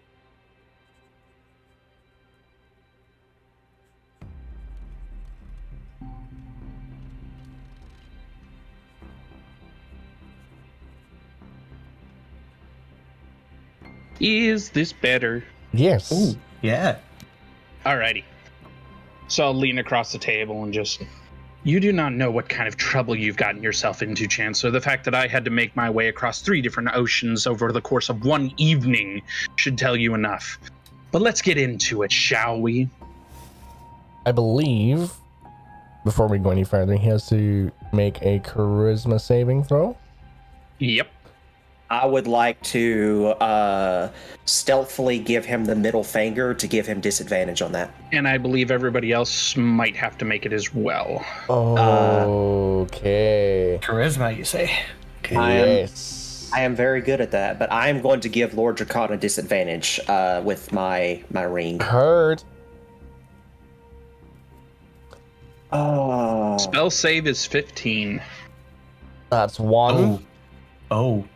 That's 2. He rolled a 9 with disadvantage. So, for those 18. I got my 25. For those at home, Necrotic Shroud demands that anyone within a certain radius has to make a charisma saving throw or be frightened until the end of the next turn. But since we're not in an initiative roll, we're just going to be going based off of RP sort of timelines. So Yeah, I'm using it more for flavor than anything at this point. Yeah. Proceed. You're in this room and think you're safe here, but what I've just sent away for are items that will convince you differently. And should I fail to convince you, I'm sure your wife, Eleanor, will think differently when her bills bounce as she's trying to host the latest party today, and then escorted here to the palace where I shall see to her personally. And your son, Yora. I doubt he has much information to give, but I bet he and I can have some fun together. Now, Chancellor, I am asking the questions here, and you will answer me. Or, well, we shall see. Everyone in the room notices that Dracana goes instantly 2 shades paler as the words come out of Brilliant's character's mouth. God, it's so hard doing this without having a character name, but I love the fact that we're doing it. He goes instantly 2 shades paler. His hands are shoulder width apart, resting on the table. They are palm down, but they're slowly beginning to tense to where the fingernails begin to dig into the solid steel of the table. You won't touch my wife, nor my son. They have nothing to do with my business, and will remain inconsequential. I switch to Draconic and start talking to him. At this point, trying to put as much venom in my voice as possible. I will pull whoever I want into this. You have no say anymore, Chancellor. The fact that I was brought in means I am the official word on this, and nothing you can say will stop me. You say you know what I am, then you know how far I can and will go. Then ask your questions. Are the allegations of corruption true? He's back in comment at this point. No. You have no dealings with the prior justice? I'm a businessman. I have dealings with everyone. Is he lying to me? Make an insight check. Dice rolled off the table.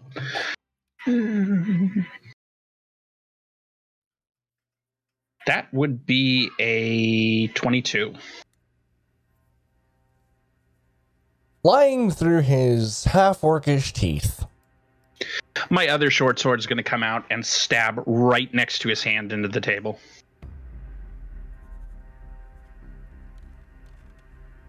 Can I just say, Jesus Christ? The hand doesn't flinch. Doesn't move.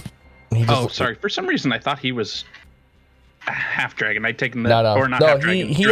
he understands Draconic anyway. He's fluent in several different languages.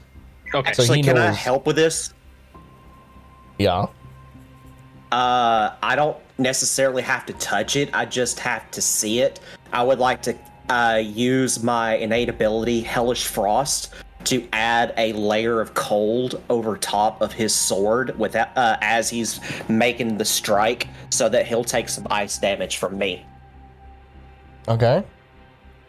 By the way, you guys can't get closer to me because you're all frightened of me. Well, unless you made the saves. I made a save, didn't I? I thought I had a save. I can't see the roll 20 rolls, so I don't know. I got 25 on my one. Rob got 25, Yeah. Anon got 15, I got 18. Okay, then you guys all passed. Yeah, they're all passed. But he has, as Rillian's character strikes down, Lord Dracana has to make a Constitution saving throw with disadvantage, otherwise he's going to take cold damage. Okay, repeat the save again for me. You have to make a Constitution saving throw with disadvantage, and if you fail, you'll have to take cold damage. 13 to 15. 13 is right on the money. Okay. So I'm going to wheel around, grab him by his shirt, and press Slade's character up against the wall. You are not to touch him. Did I? You are forbidden from using magic in this room now. If you do something like that again, I swear by my pretty floral mask, I will end you. I can't believe you said it.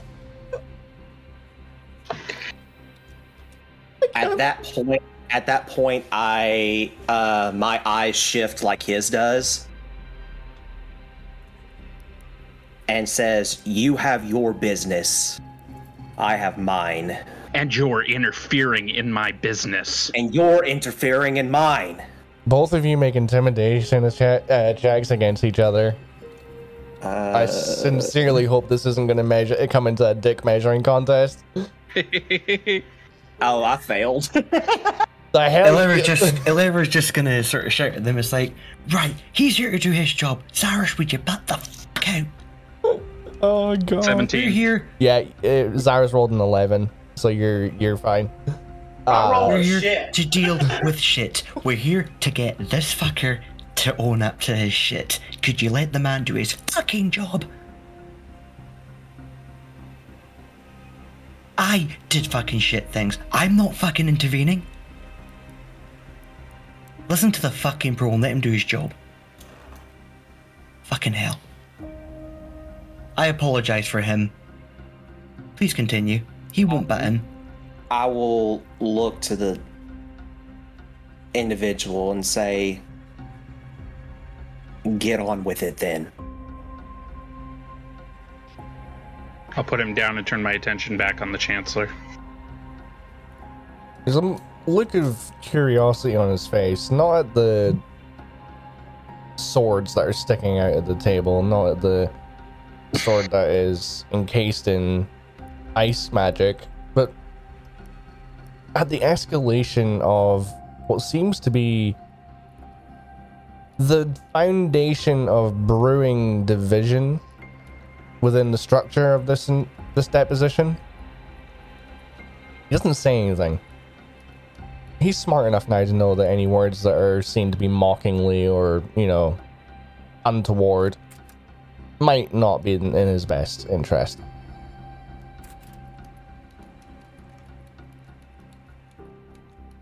Have you any more questions? Both swords out of the table. Just start kind of swinging them as I walk around. And it's at this point you guys may notice why they've got the grooves cut in them as they start literally singing. Dracana hears the sounds coming from the blades. Those that are stood opposite him see his eyes widen again as he wheels around, tracking the individual. He says, "You people don't exist. You people shouldn't exist." Shouldn't, maybe. But I assure you, I'm very real. Now, Chancellor, almighty powerful one. Stop lying to me before I have to escalate this to the next level.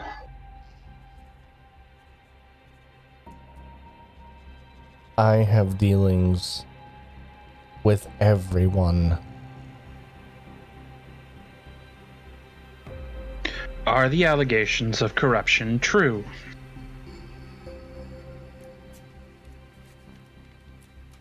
From a perspective of the common man, from the perspective of the law.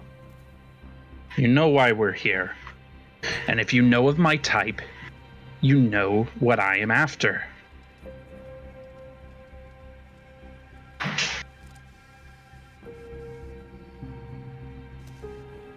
In black and white, then yes. In black and white, then. My actions are not entirely by the book.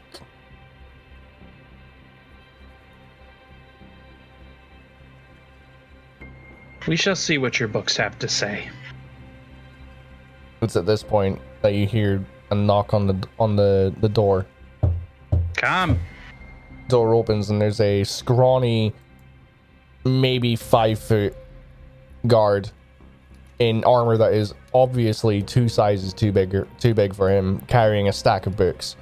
Doesn't say anything. He reads the air in the room and extends his arms with these books in hand and just gives them to you. Set them right there. He just points over next to the door, so the guard doesn't really have to come in. He just has to like turn and set them down. Doesn't even set them down, just drops them, closes the door, and you hear footsteps sprinting away. Now, if that lets you know anything, the guards that are supposed to be standing outside the door no longer wish to even be near the door.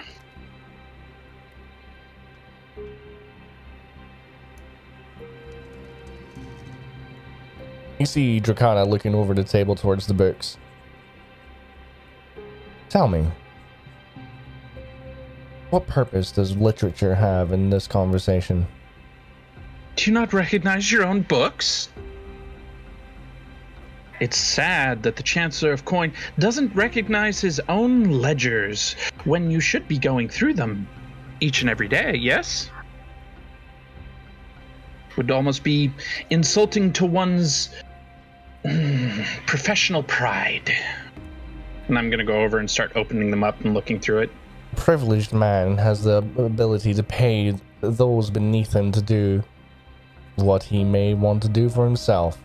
Oh, so you're telling me that if there's any discrepancies in here, it wasn't you at all, but one of your employees, and you didn't even have the decency to look through it afterward. I see. Must hurt one's professional pride, eh? And I am trying to poke at his pride there. Grits his teeth and says, mockery will get you nowhere. Anon kind of comes up and goes, Can I see those? By all means. And then he's going to turn, and I'm actually going to use vicious mockery against him. Ooh. And again, switching to what I'd intended to be his language, so it should have been Orcish, not Draconic. No, that's fine. That's on me for not making that detail explicitly clear.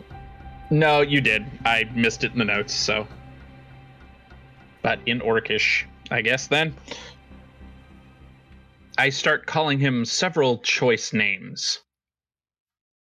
And that is a charisma saving throw or a wisdom? Let me double check here. I had it up. Because that vicious mockery to me reads as though it should be charisma. But Wisdom saving throw. I had a feeling it would be wisdom. Yeah. Because I'm attacking his grip on reality, basically. That's a 5. Okay. And since I'm there, I need 2 of these. That's going to be 6 points of psychic damage. Ooh. The three of you stand and watch as the Chancellor is barraged by this list of very choice names. You don't understand exactly what's being said, but you get the tone. It's not exactly polite or pleasant. You see the Chancellor wince, his neck tensing, and then relaxing. You see his eyes sort of roll in his head ever so slightly, and just looks and says, "Your words cut deep. Not deep enough in order to get what you want, though." My blades cut deeper. Would you mind checking? And he's going to turn to Anon. See if my other delivery is here yet. Yes. I really yes. need that wheel of cheese. She goes and she sticks her head out, and is there cheese? There is a plethora of resources just dumped at the doorway. Like, they are barely behind the door as it's closed. As you open it, they're right there in front of you. Is there anything else you'd like me to bring in? Is there anything else you'd like me to bring in? I think we'll start with the bucket of water and the burlap sack. A little old school, but you know. I have a feeling I know exactly what's coming. Okay, she brings all of them. Elera moves closer to the Chancellor, not like close game, but she moves a bit closer because she wants to see what the fuck's about to happen, and she wants to see in full view. Content warning for the listeners at home. This could get very graphic. So Zaris has already seen all of this before. This is nothing new to him, so he's just going to sit back and watch. Dracana's looking at you, Zaris. Not 100% fixated on you, but you do have his attention. Mr. Longstrider, would you care to describe to the Chancellor what these items have in common with one another? You see him give off a very... What's the word I'm looking for? Smug. Arrogant. Smug look on his face. That's the word I was looking for. Smug look on his face. It says, Chancellor, the thing that you're about to experience is one that I myself had to go through. Let's just say that I hope that you can hold your breath. And then I'm going to leave it at that. You see he's becoming increasingly concerned. He's looking... Actually, I want to roll that as an intimidation roll. Let's have some fucking fun here. Yeah, go ahead. And I think he should get advantage for me that, helping him with this, basically. Yep. So go ahead and make that with advantage, Zaris. My God. My God. Okay, so I want the listeners to know there is a reason that I hate Roll20. This is it. Zaris, after we finish this session, I'm going to tell you something that you may actually be relieved at, so just don't worry. I hate Roll20. I fucking hate it. That was a 9.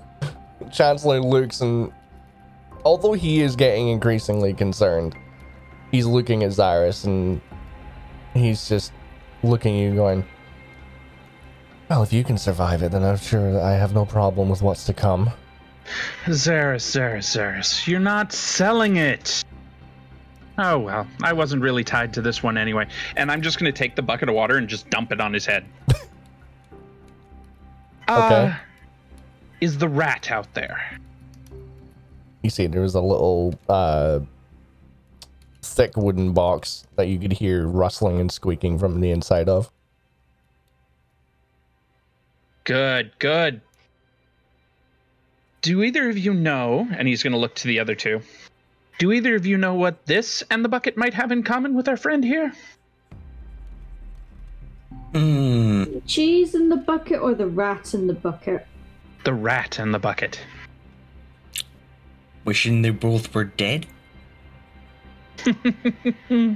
That's a clever one, but no. You see, and at this point, as I turn back to the Chancellor, he'll have noticed my mask has changed to like an Oni-style mask with a growling demon. You see, when I put the rat into the bucket, and I'm gesturing into the bucket at this point, holding it like right in front of his face, and then place it against your chest, I will then proceed to heat the bucket, and well, the rat's not going to like that so much. It's going to look for a way out. And there's only going to be one way out. And it's not through the metal bucket, in case that was not clear. It's at this point that the Chancellor stands and says, I will emphasize that no harm will come to me. As he tries to, I just push him back down. And I'm doing this as an intimidation between the description I was giving and the force I'm using. Well, that could have been better. That was a 9. Tell you what. Well, a 9 will suffice. I will Well, repeat what I fucking said. I hate Roll20 for this reason. I will let you know that a nat 1 with a modifier of 3 will not save his ass. But in a setting like this, that makes total sense. It He's really completely does. off his game. And it's the one time that I am so thankful that the rule of cool accommodates and that one. Wow. You see, I don't want to employ these methods, Chancellor, but you're leaving me with little to work with here. And at this point, I'm going to switch to a persuasion type tactic and just I want to make sure that we all get out of here. And I set the bucket back down and I'm wandering over and grabbing the crackers and the cheese. And while it would be entertaining to take these crabs, and I kind of kick the box of them, and plop them down in your, well, underneath clothes, it would be entertaining for a short while. It really won't do what I am setting out to do. And I start cutting off pieces of the cheese and putting it on the crackers and just start eating it right in front of him. Eller's like, hey, can I get one of those? Not gonna kill me, is it? I'll pass it to him. Thank you. It's at this point that Dracana looks at you and says, you talk a lot about wanting answers, but you've only asked one question. Yes, well, setting a baseline. Checking the ones that are easy to tell if you're lying or not.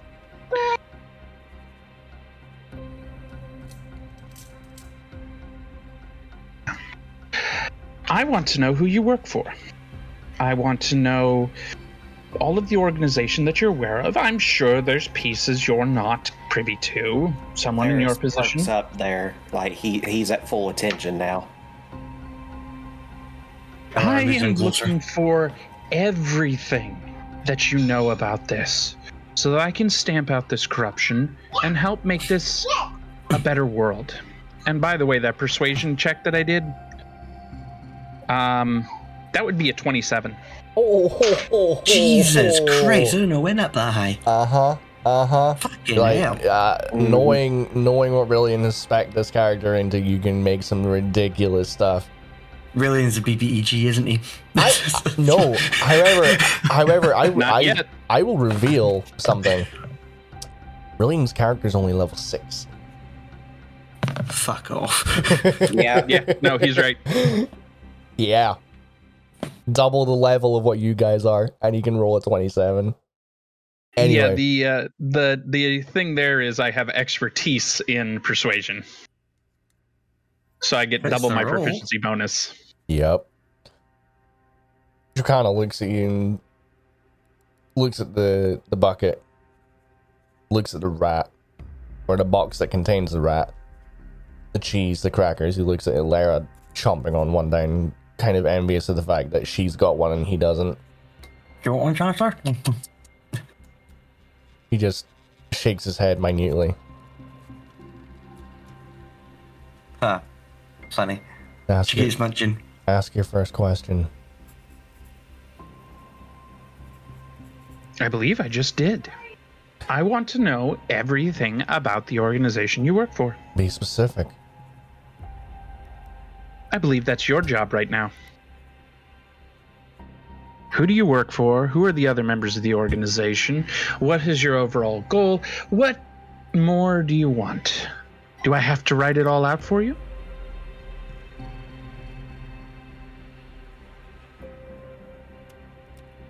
We are 4. 4 individuals. Myself, obviously. A lawmaster in Valorondir. Ah. Lara just starts laughing. Obviously, respect for authority is not something that you ever learned. She just keeps Anyway. laughing, like she's trying not to piss herself. Truth be told, I don't know who the other 2 are. It's a discretionary privilege. one that has been afforded because of we are all holders of what we were labeled as stature unequaled by anyone. We were approached. Must be By who? someone. Never saw a face, never got a name. It was promises that intrigued us. What promises? What promises did anyone want in this age? Stature, glory, status, power, wealth, influence. Such weak aspirations. When you live and serve a society full of peasantry who do nothing but complain about the status that they hold, and you wish to elevate yourself to a position of ambition, aspiration, and nobility, these aspirations are all I need to make myself comfortable. As for my... Your comfort. You serve in an official position and you're worried about your comfort when we could be focused on making this world better. And This world is... That is why you fail. This world is in the position that it is in because of the people that are in it. Those that have risen to the top. Those that have not have settled on the bottom. Well, I hope you enjoy your trip to the bottom. I think it's safe to assume that my financial wealth will be going nowhere. You may damage my name. Actually, that's the thing. You see, I've already frozen your accounts, and once everything is discovered, all of that will be going to the... What was that floral word you used? Ah, peasants, I believe it was. He's gonna make an insight check. As he's doing that, Elera has just like fallen on the floor and she is just pissing herself laughing. Hold on.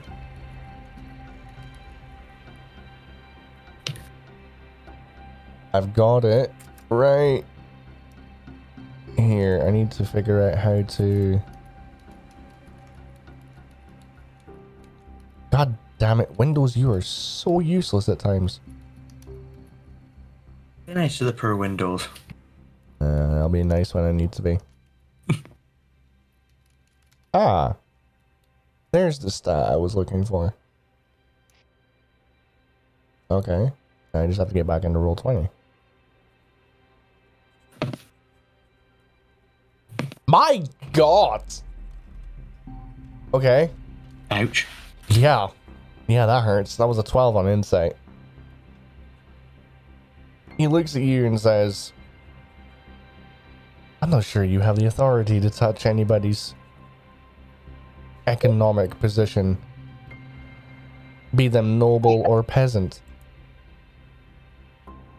I have the authority... This push to talk isn't working.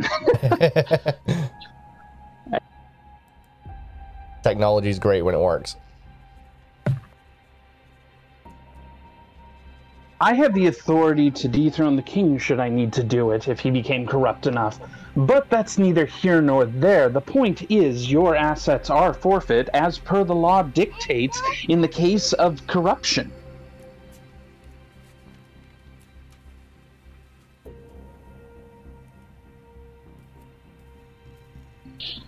So in the end, it doesn't really matter if I have the authority, it matters whether the courts have the authority. And would you argue that they don't have the authority to do such a thing? The High Court, maybe. And who do you think you're going to be tried in front of? Well, it's certainly not going to be the Grand Justice, I can tell you that. Council protocol dictates that an investigation, prosecution, or removal of a council member cannot be seem to involve anyone else that currently serves on the council. And so why do you think I was called in? Because you are an unsanctioned, classified agent of the Crown who has never been heard of, never formally identified. Incorrect. I am fully sanctioned. Maybe not by the current king, but by the first. We were established long ago, and you know very well that I have the authority to do this. That I am, in fact, judge, jury, and if necessary, executioner in a case like this. And I will execute my full power to do what I need to make this world better. History check on what he just said. Go ahead. 10. Lara wants to do the same. Because she's like the fuck. Elena, make your roll. I'll give details afterwards. Actually, that's technically a piece of lore. Lara's Yes. just sort of like, wait, so is this guy like centuries old, or the fuck did he say? Zaris, I'm assuming that revelation alters your roll ever so slightly. Yeah, it does, because it gives me advantage if it's technically classified as a piece of lore. Go ahead. Not refuting. Yep. 16. Okay, both of you. Lara more astonishingly than Zaris, given the context. The details will be the same for both of you, so I'm not going to give you variations. At the mention of the establishment of the group of which Aurelian's character serves, dating back as far as the first king, Yorick the Black, both of you instantly recall that several organizations were established in the development of society post-Blood War. Some were established for national security, some were established for economic trade, some were established for legal development. From what you've seen from this masked figure, you get the sense that he belongs to an order or group or organization that was predominantly established to serve for national security. You don't recall a name. You haven't heard any names. The fact that this group doesn't seem to be public knowledge indicates that either one of two things happened. They were disbanded, or they are of such highly classified nature that Lord Balin's threat before you walked into this room is just the tip of the iceberg. More like it wasn't a threat coming from him. He was just passing it along.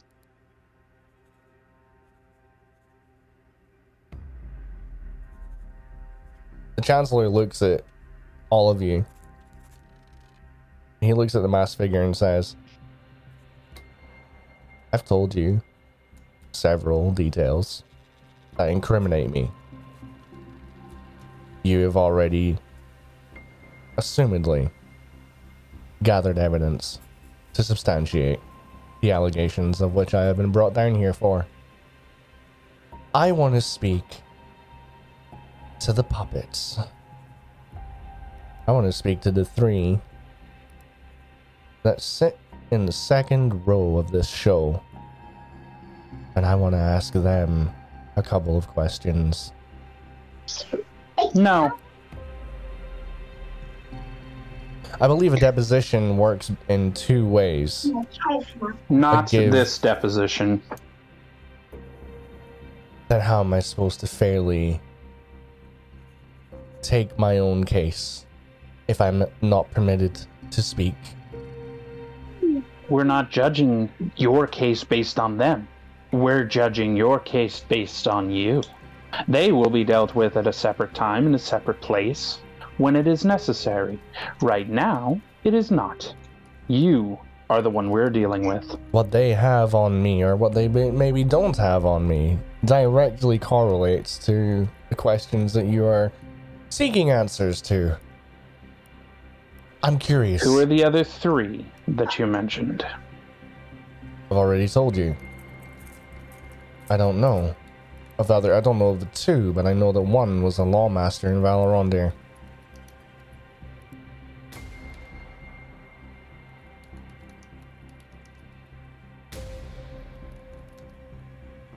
Discretion was of utmost importance. Can't exactly be expected to know everything about each other in case one of us lands up in this position. The whole thing can go toppling down in seconds. That's the idea. Well, unfortunately, it's not what you're going to get. Where do we have to? Again, please. Well, then unfortunately, I would say my task is done here. I have a trip to make to Valandir. Is it for the Lawmaster? He's gonna look at her, and even through the mask, you can see a bit of a smirk. What? Do you really need to ask? Yeah, Aaron, he's got a point. She's not there. Elira's gonna walk up to Anon, sort of pat her on the shoulder. Like, you heard him say what my name was, right? You did hear that, yeah? My name. My nickname. My title. You did hear him say that to me, right? Yep. Right? And he knew you, and he knew Zaris. I think it's safe to say he's got this. Let him do his thing. Play along. She's also saying this sort of quietly, like, and just go along with it. Are you okay? I will get one. Well, the Lawmaster may not be there anymore. Her agents will still be in place, and they must be uprooted to get rid of the corruption. Makes sense.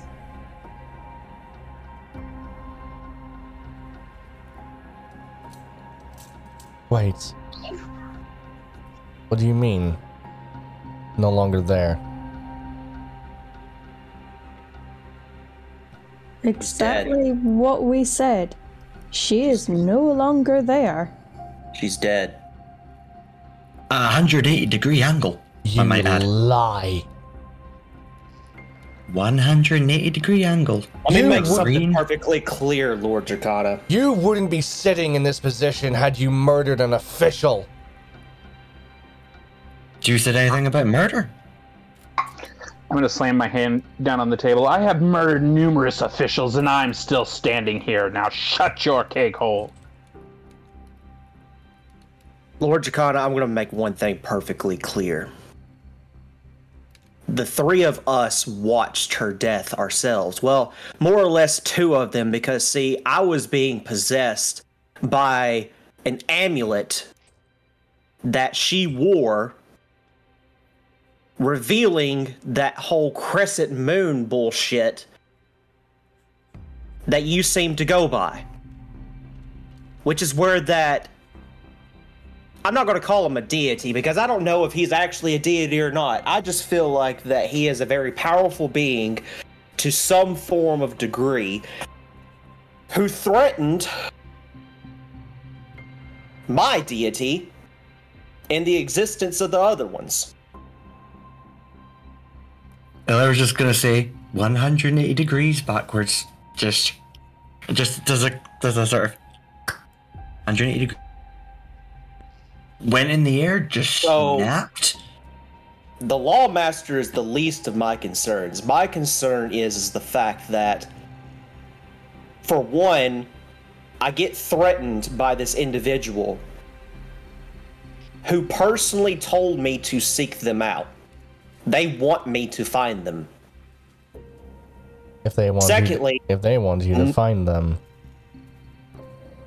not only did they want me to find them, but not a few days later,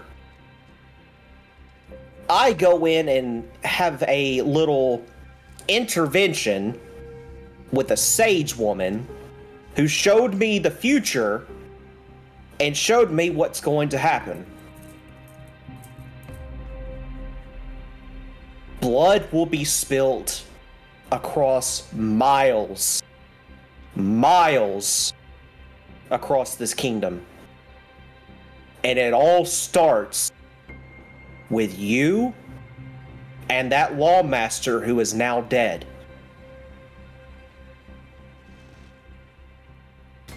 Whom do you serve?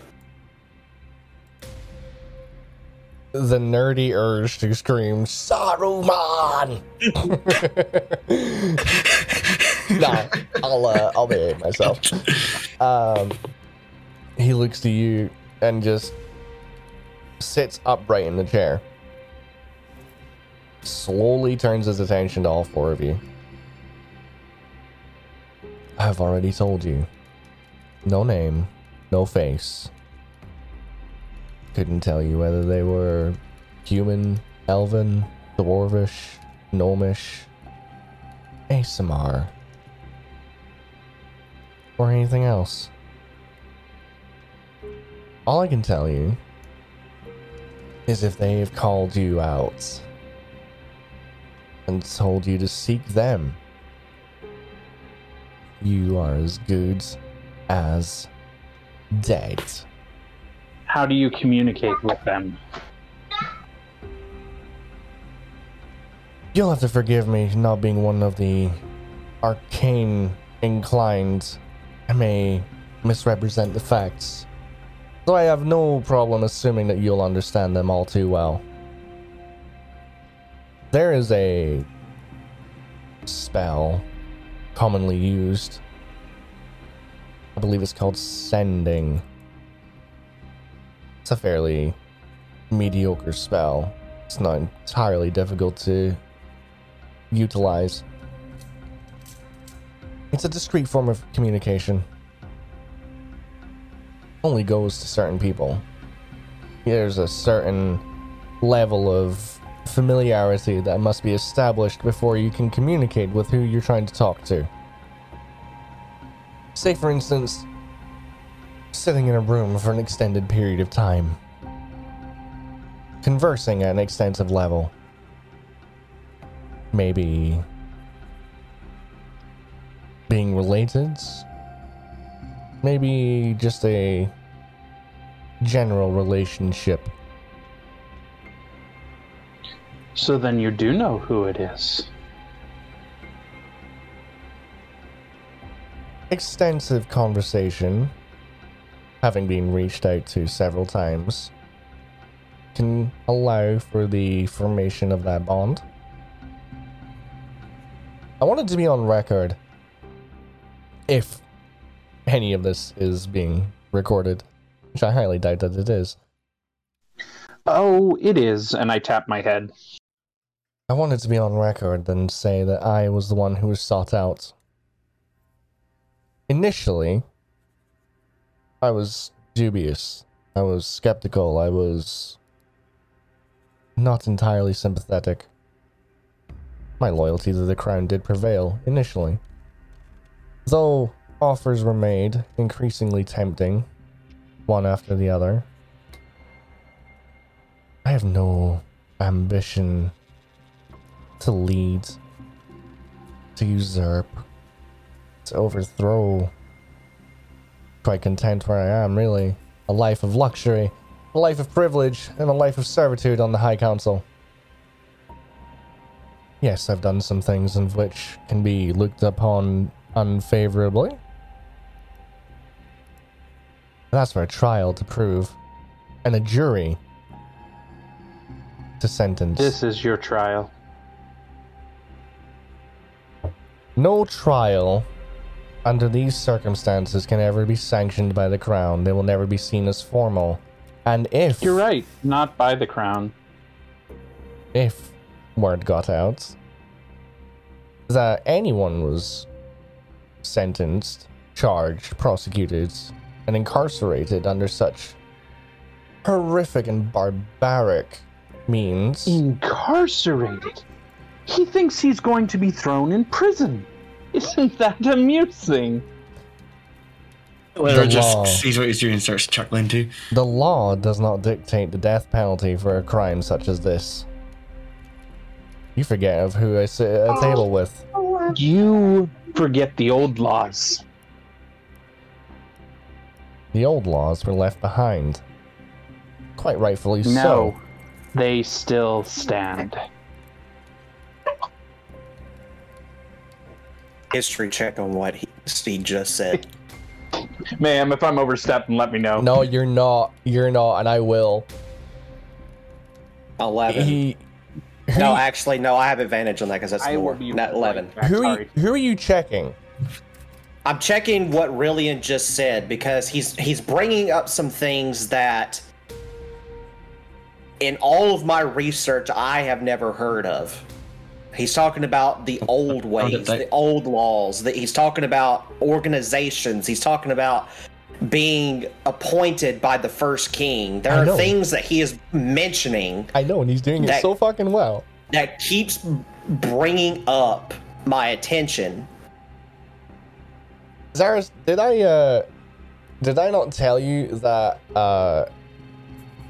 things were going to come to light that would captivate you and basically get you to like dig deep? Well, I mean, yeah, that's essentially why I'm making all of these rolls, even though that Roll20 hates my ass and is making me roll shitty rolls. Ilara, I've seen your message. I'll answer those. I'll answer for the history check. Before the Blood War, some 300 years ago, society was entirely different. It wasn't a single unified society. It was a society of clans, tribes, families that ruled over territories. Much like, I'm gonna use the wrong label here, but the Viking era. Different states, different territories that all ruled independently and worked alongside each other to govern the entire scape of Vardor. After the war, when King York the Black signed the exile agreement that sent Venora into a perpetual state of exile, forbidden to ever touch the grounds of the other three continents. Organizations were established, as we've already discussed, and new ways of life were established as well. The old laws, which were more archaic, more brutal, more hands-on, were left behind in favor of more structurally organized judicial systems. It was believed that Vardor needed to be governed with a monarch, a court, and an official structured law system. Some people yearn for a return to the ways of old. Some still serve by the ways of old. And since Rill's just reconnected, you haven't missed much. I'm just answering the history check that Zaris has made. Yep. So, the Chancellor looks and says, incarceration is the only option. You cannot... That the courts have at their disposal. You should look at the wording more closely. A court can only award that. Courts answer to the king, and above all else, regardless of who your commanding officer or superior is, there is a chain of command that stems from you back to the king. No, there's not. Well, I believe that in one way or another, if I was to never be seen walking out of this room again, or if something were to happen to me, it would cause more questions than it would answer. The entire economic balance would be thrown into disarray. There is an easier way to solve that. For instance, if you were to suddenly come down with a madness that caused you to, say, harm someone,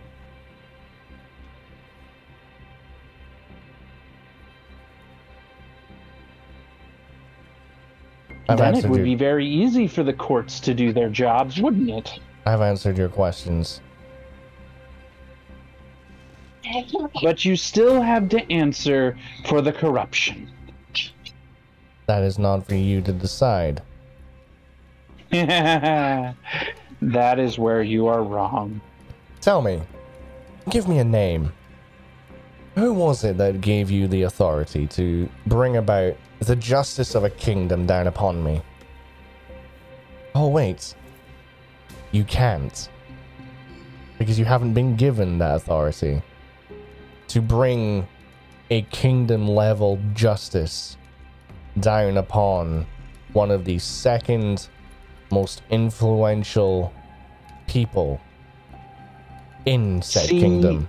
There you rely on titles again. And Titles are there's earned. your mistake. You've earned your title. I've earned mine. I have no disrespect. I have no title. You've earned your station. I've earned mine.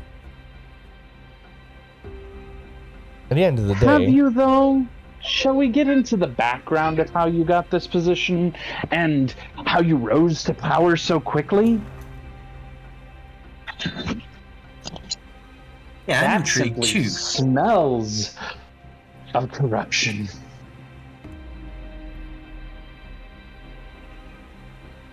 Many know me to be a man of business, a man of trade.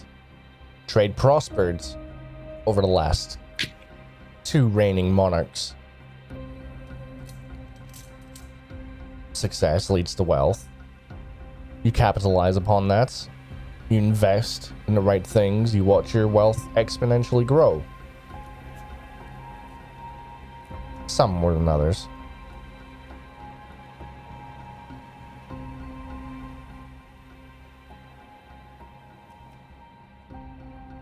Zaros, Anon, and Alara. What's going through your heads right now? I have no fucking clue. Good.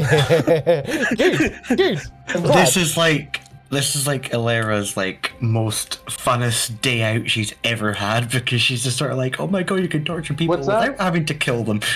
So Alera is loving every second of this, but at the same time she's like, oh, There you how go. old is this thing? And she's just like, yeah, I like this thing. But also she's sort of like, I'm so pissed off at Zaros, but he's making points. Anon.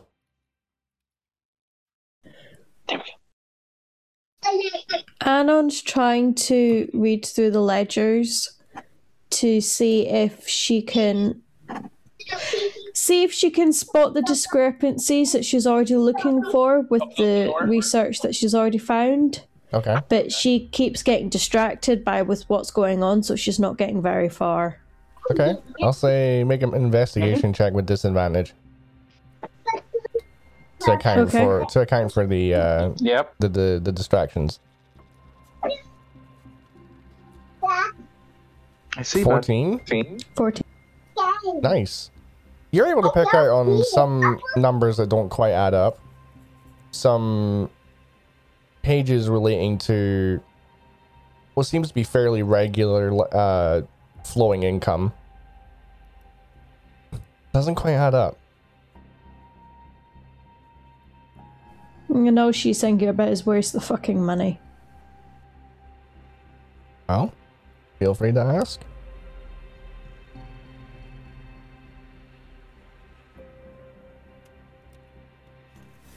Where's the money? In a bank. Where's your Which bank? Where's your money? In a hole in my garden. What bank? You don't have a right to know that information. Yes, I do. Look, your ledgers are full of discrepancies. That you've got more money going in than what you're actually admitting to. Where's the money? He looks at the ledger, looks at you and says, sloppy arithmetic. It's not sloppy arithmetic. This is just proving the evidence I've already found. Where's the money? Answer the lady's question. It's becoming increasingly obvious that some of you are more formidable than I gave credit to. Nonetheless, my money, safely secured away in my vaults within the Grand National Bank, is entirely declared. Yes, I have savings. A rainy day fund, if you will. Doesn't everybody? Don't you all save for the inevitable future? Nobody's circumstances are guaranteed to be secure. I am not here to ask for financial advice. I'm asking you, where is your undeclared money? Invested. Where? In a great deal of many things. Invested in properties, goods, services.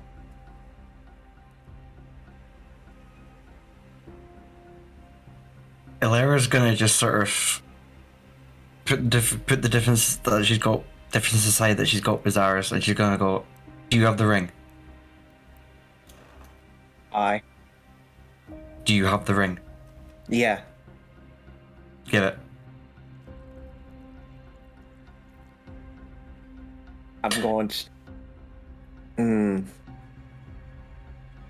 Look, we can sort out bullshit later. Just pass me the ring. No, it's not the fact of giving it to you is the problem.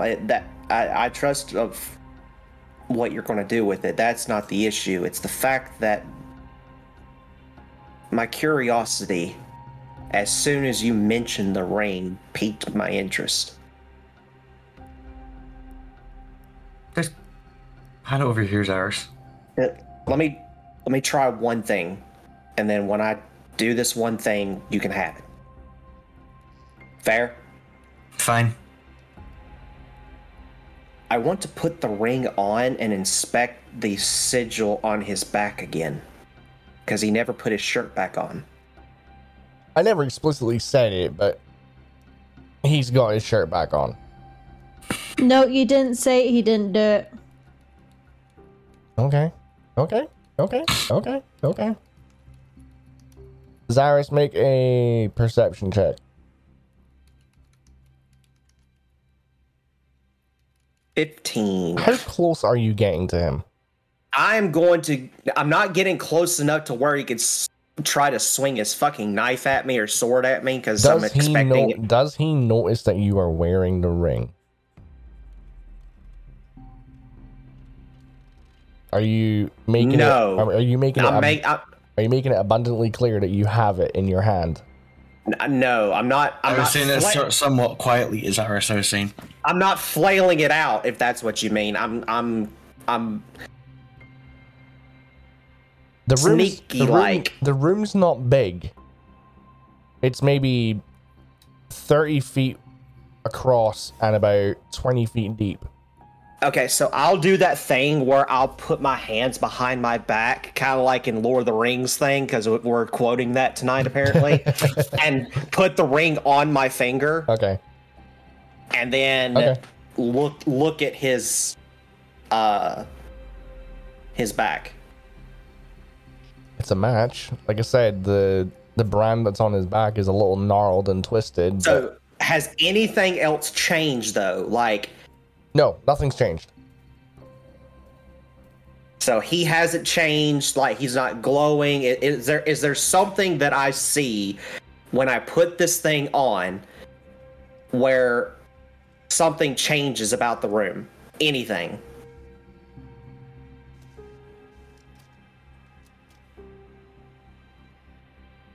The last time you put that ring on, there was a slight glimmer on you. It's there when you put it back on now. You also know what the ring does if you wear it for long enough. You don't know whether it will do that to him, though. Do you have the time to test that out? Or do you want to expedite? I don't want to put the ring on him because I don't know what this ring does other than it locates others like him. For all I know, this could be like a dimension door ring and he could poof out of existence. But like, as silence fills the room for a minute, he's looking at all of you and he looks to the masked figure and says, right, well, you've obviously got enough to incriminate. I'm sure the courts will finish this process off. Madness or not, you still have a case to formally put to the court. I wanted to do a Arcana check on him, see if there's any kind of magic coming off of him. Okay.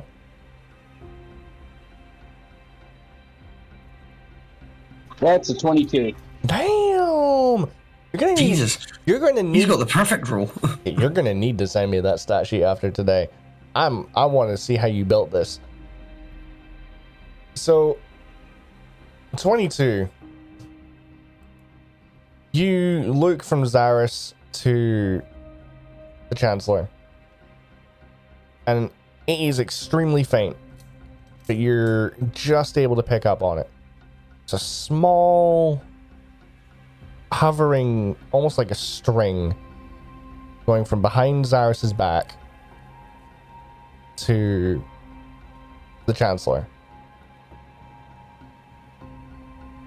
You take a look behind Zaris and you can see the ring is on his finger. And the string is emanating from the top of the band. You don't get this sense of... You don't get any threatening sense from it. You have no reason to worry.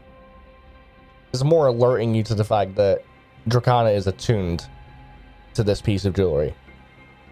You're also able to tell that those that don't attune to the ring, should they put it upon their person for long enough, they become suppressed. Not in a movement sense, not in a capability sense, but in an ability to discuss certain topics. It's almost like the ring forces them to keep certain things hidden.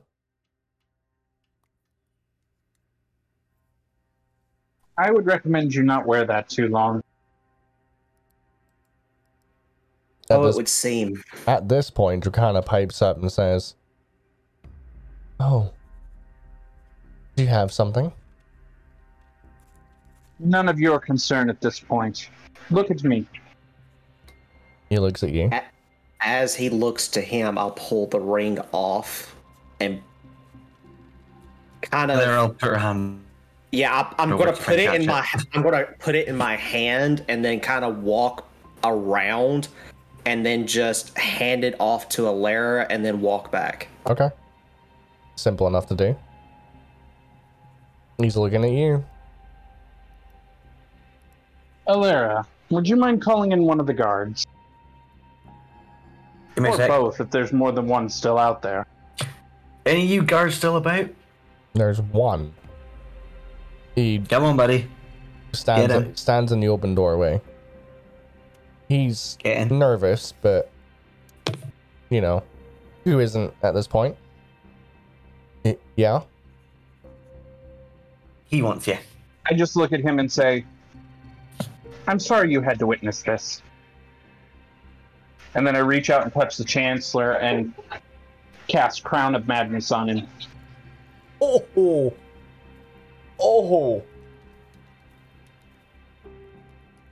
Oh god, I think my chest cavity nearly imploded there. Okay. I'm gonna let you take it from here. I'm gonna let you describe what happens. Well, he needs to make a wisdom saving throw. I'll give him disadvantage. Okay. Let me pull up the... Please tell me I did not get rid of it. I did. Okay. That's fine. Disadvantage, you say? Well, that... Yep. 25. Oh, God. 25 with the disadvantage? Yep. Well, then I don't think anything happens, unfortunately. Okay. That's a shame. I was really hoping that was Actually, 16. no. Okay. I'm going to ask this out of character. Are you casting it as if you were casting a spell using a spell slot, or is it an innate ability that you have? Or a ritual. Or a It's ritual? using as a spell slot. I don't think it's a ritual cast. No, Can it's not. It's a casting time of 1 action. I want to use the Ring of Recall to allow him to cast it again.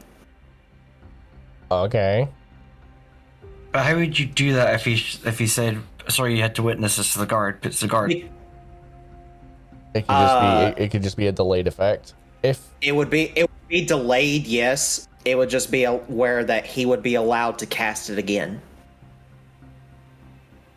Fair enough. Okay. Then make the rolls again.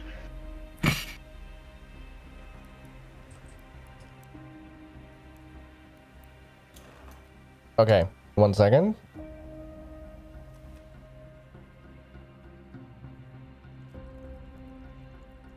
$11. That's a fail.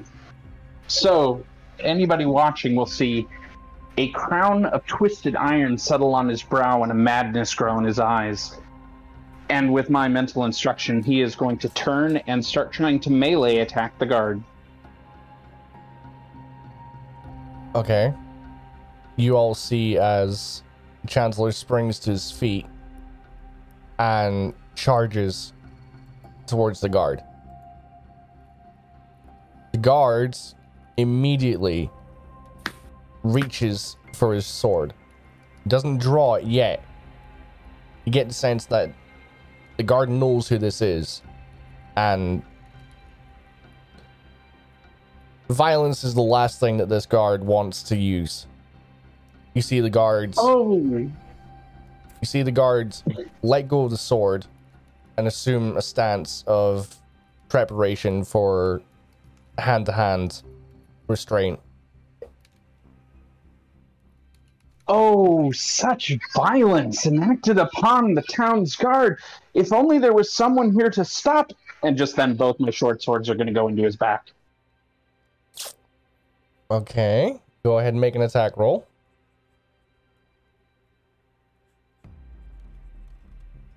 I'll class it as 1 singular attack. I won't make you do 2.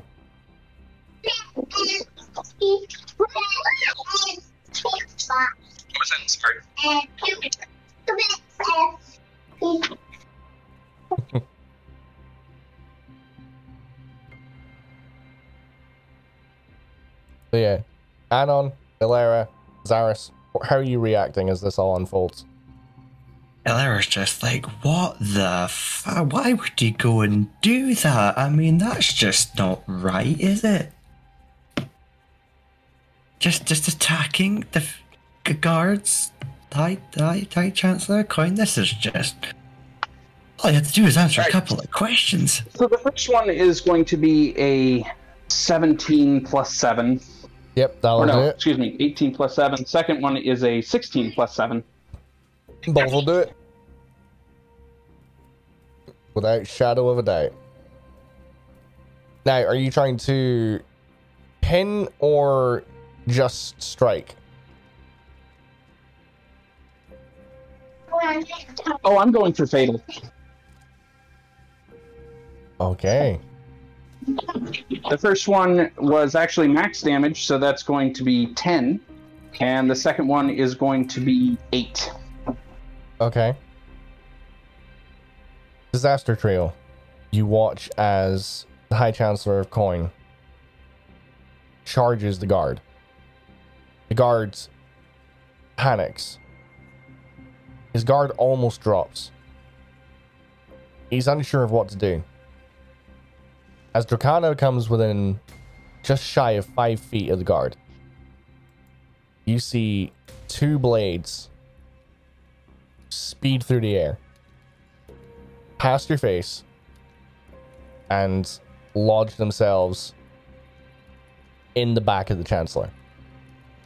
Chancellor drops to his knees, falls forward, his face colliding just above the knee with the guard.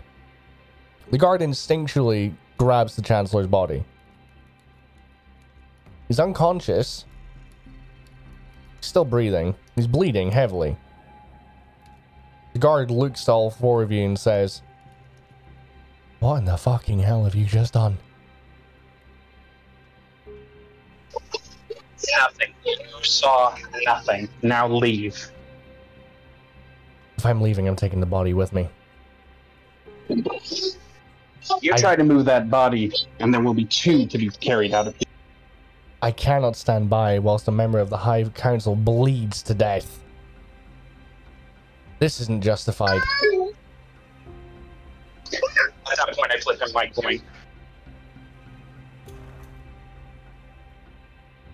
He stares at you for what feels like a minute, but it's only a couple of seconds.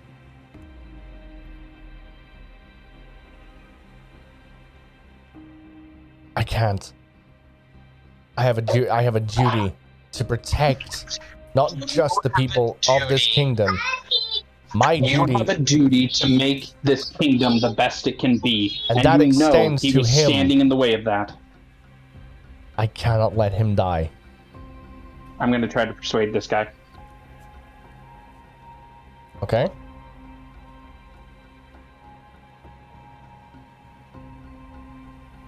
That's a 23. 17 on insight. He begrudgingly lets the Chancellor's body tumble. Lands on the side. The protruding blade and the pommels and handles and hilts of the short swords propping him up at a odd angle. He looks to you and says, "You won't see me again, but there will be more coming." He looks to the 3 of you and says, "You guys are gonna have some sort of a story in order to get away with this." They weren't here. Only I was. The 3 of you may go. I will take care of this. Yeah, let's go. You see the And guard. even should you not wish to lie, my dear boy, they had no hand in his death.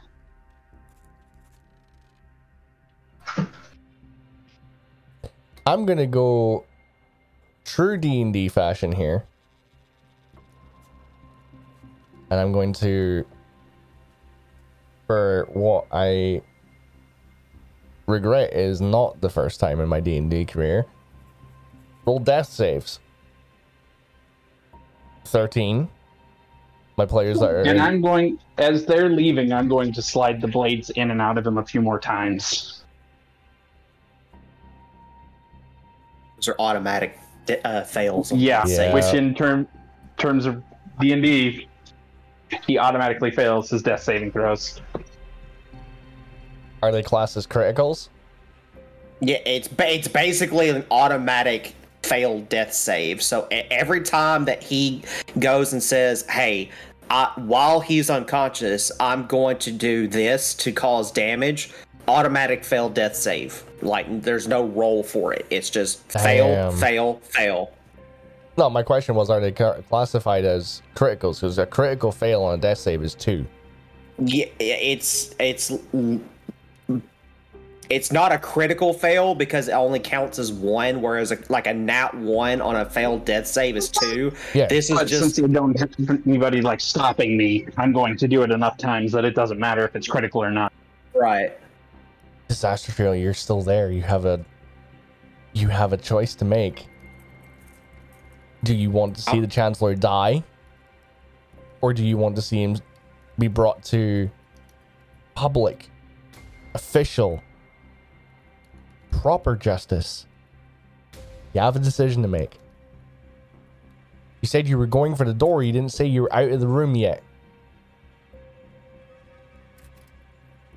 Lara looks at the masked figure. Gonna need a decision. Lara's gonna post a question. She's not gonna make a decision just now, but she's gonna post a question, sort of thing. To It's gonna make it a hell of a lot harder to explain the situation after you leave this room if he's found dead. We're still gonna need him. He's 1-1. He's one He and deserves to die. And we need him for the next goal on our mission. Which is? You've researched us enough. You should know that by now, buddy. Yes, but I always like to hear when people try to explain their motivations. I still need to know who this person that he serves is, but albeit I don't think I'm going to get it from him. So I'm on the medium on this. If he dies, he dies. If he doesn't, then regardless of that, he will be brought to justice and probably be dead anyway. Anon, we haven't heard from you. She doesn't care. Whether he lives or dies, she does not care. Big picture taken into consideration. Where do you stand? Again, Hanon doesn't care. So fucking difficult doing this with a fucking morally ambiguous player character in the mix. God damn it, you bastard! Lara, gonna need you. Don't you put me in this fucking line. You're in that room. You chose to be here. I said from the very beginning of this campaign, action, consequence. Action, reaction. Cause and effect. You weigh up the Basically, options. what he's saying is he doesn't want his character to die. No. If he dies, I've already planned out the ramifications. However, it makes everything that you guys do from here on out so much fucking harder. You guys have But they're not the ones doing it. And I have immunity. See, that's my point, is that you make this big, bold claim, Yeah. DM, Uh-huh. we're not involved. Alright, you know what? Fuck it. Roleplay. Fuck it. There was a guard. Guard saw Like, you. you quite literally said that Guard when saw we you. entered this room, we have that nothing outside of this room happened. Like, as soon as we leave, we're out. We're done. Okay. We didn't kill. We did not kill the Chancellor. No, you didn't. So we don't have any say or physical contact in this matter. Alright, weren't here. okay. Zaris, Anon, you don't care either outcome, right? We You don't- weren't here. Yeah. That's 2 on the Oh. fence. But you don't care the outcome, right? So I can roleplay this if you don't care the outcome. Do you want me to roleplay this? Fair. Go for it. Yeah. Lara, shine, Right. shine on. Pardon me, but we just got some sort of fucking respect from royalty here. We go out here, we're fucked. It doesn't matter if we were or weren't here. There will still be some sort of fucking dot on our backs. We're still trying to work out how the fuck. And And don't you I'm fucking going interrupt to here. I don't care explain. what authority you are right now. Okay? You're gonna fucking listen. We need him for some minor questions we didn't get a fucking chance to answer. We just got into some of the fucking royalty of your great kingdom that you want to be fucking better. We still need stuff dealt with. I want it done in a humane manner. We promised Balin nothing. You said You and Balin said whatever happened in that room. Nothing. I'm calling fucking bullshit here. I am calling bullshit. We still need him for stuff. Alright? Just having a fucking dead body here. Ooh, how are we gonna fucking investigate the rest of his fucking friends? How are we gonna find them? It's not like it's gonna drop on our fucking doorstep. Unless you know some great answers that you're willing to share, which I fucking doubt. We're gonna save him. He's gonna owe us respect. Might get a few more answers. Yes, I don't care about this sack of shit, but still, we've got shit to work out. Unless you got, as I said, unless you got the answers, unless you can help us, or give us a shunt, or give us a little bit of fucking direction, you got to kill us too. Or actually, you know what? You got to kill me. I mean, if that's what you want. No. I want nothing to do with this. Let them go then. I don't care what happens to those two. Let them. I'm gonna look past him and just yell down the hallway. Cleric! Couple seconds go by. I'm About 10, out. About 10 seconds go by. Zaris, are you going upstairs? I told them to have one on standby. Are you going up the Why stairs, is it- Zaris? I'm leaving. Like You're leaving? So my thing is that I don't care about the status. I don't care about anything that Alara just claimed. Like I get that we could use him, quote unquote, to find more about who he's serving, but we're not going to find that here. Right, a bit Not more in into the this roleplay. setting. Let me go a bit more into the Hold on, roleplay. hold on. So I'm going up the stairs. Okay. I'm leaving, you get to and Muffin is leaving with me. You get to the top of the staircase. It opens back out to one of the less grand corridors of the palace. There's guards everywhere. One of them sees you. Doesn't recognize you. You've been down there long enough that the guard shift has changed. He looks to you and says, "Oi, mate. You coming downstairs?" "Right. Who are you here with?"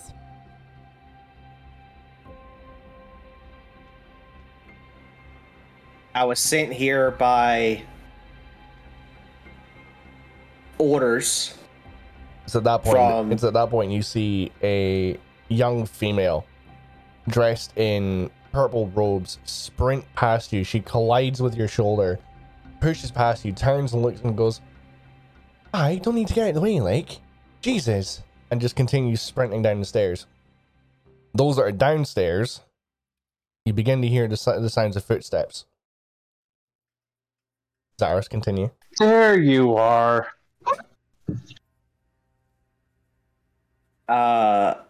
This man attacked one of the guards at the door.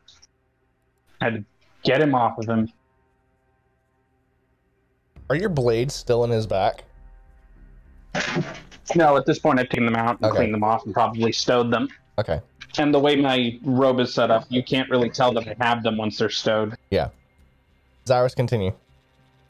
I was under orders by the king and Lord Balin to oversee some work. I have finished my work, and now I would like to go home. Make a persuasion check with advantage. For those of you who are downstairs, you see this woman begin to kneel over the body of the Chancellor. Her hands begin to glow a bright, almost golden yellow color. The bleeding stops. He's lying in a pool of his own blood. But you can assume that he's somewhat stable. She picks him up and begins to, with what strength that she has, carry him. Pardon me. When she tries to pick him up, I'll instead pick him up for her. Okay. I will carry him. Okay. Alara wants to chime in at this point when the body's moving. Okay. I want that fucker to know I helped in letting him live. And he owes me a favor. He will have an audience with me, and he will respect me. I can tell him if you wish. But Yes. did you really think I was going to let him die? No. The other two, they don't know. They use. saw them run away as soon as they could, and I stayed. I'm still Tess. here. Yes, He's Anon's still there. I'm I the thought- only I one that thought- left. I thought you went, Anon. No, All right, no, okay, she cool. went for I, the- Alright. No, I don't care whether you lived or died, but I stayed with you. Yeah. I also thought you went to Bazaars. I'm sorry. I'll go back a bit. Okay.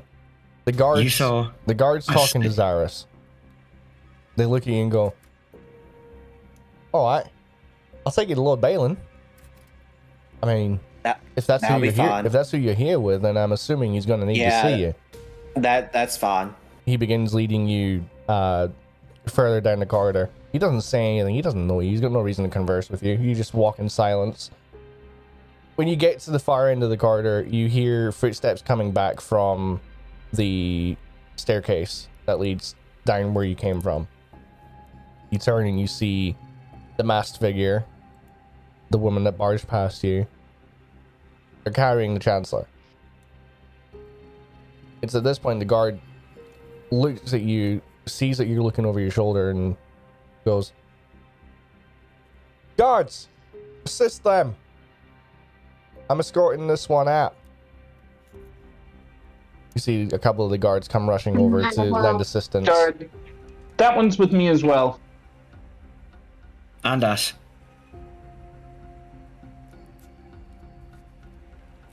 Okay. At this It's point, fine. At this point, you've I'm got about 3 Crown's Guard surrounding the Chancellor's body, assisting to carry, escort, and just generally observe the situation. They're not saying anything to you, Brill. They're not saying anything to Pass any the of you. Chancellor's body off to the Crown's Guards. Okay. The guards take the body from I there. believe we have business with Lord Balin.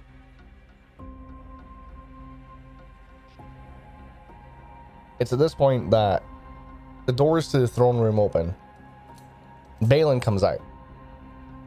He looks confusedly down the corridor at the entire ruckus that's going on. He sees the Chancellor's body. He looks down and sees Zaris a ways down the corridor. Signals for Zaris to come back. Signals for the guards to take the body away. Doesn't say anything.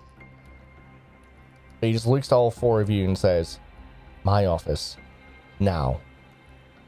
I'm going to do a very, very brief time skip because we're pushed for time for wrapping up this episode. Cut to the interior of Balin's office.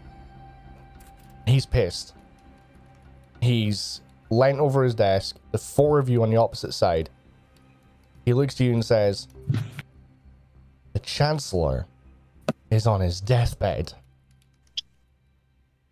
The highest ranking economic figure in the land was meant to be questioned, not put within an inch of his life." He looks to you, Rill. Lord Balin. Your station, albeit as skilled and expertised as it is, should have seen this coming. Lord Balin. I'd like to make it clear that these individuals had no responsibility whatsoever in the way the Chancellor came. It was all my doing. And as you well know, in my position, I am judge and jury, and I found him guilty. You are judge and jury, you are not executioner. Is he dead? He may as well be. Not yet, he's not. He still has things to answer for. You are all on thin ice. The guard that came in that was attacked can even tell you that these 3 had nothing to do with what happened to the Chancellor. I'm not questioning that. I'm questioning how I explain this to His Majesty. No. You don't have to. I will. With all due respect, I don't think that would be advisable. For His Majesty doesn't With all act- due respect, his- I'm an agent of the Crown. and His not Majesty of yours. doesn't. His Majesty doesn't know you exist. Well, it's about time he learns then, isn't it? He sits down, tucks his chair, pulls his chair in, rests his head in his hands, sighs. You're all dismissed. You three. Report back to me in the morning. And sort this division amongst yourselves out. You've held your end of the bargain. From what I understand, you've gotten answers. Now I must navigate a shit show of calamity and do my best to uphold my end of the bargain, my end of the deal that we struck.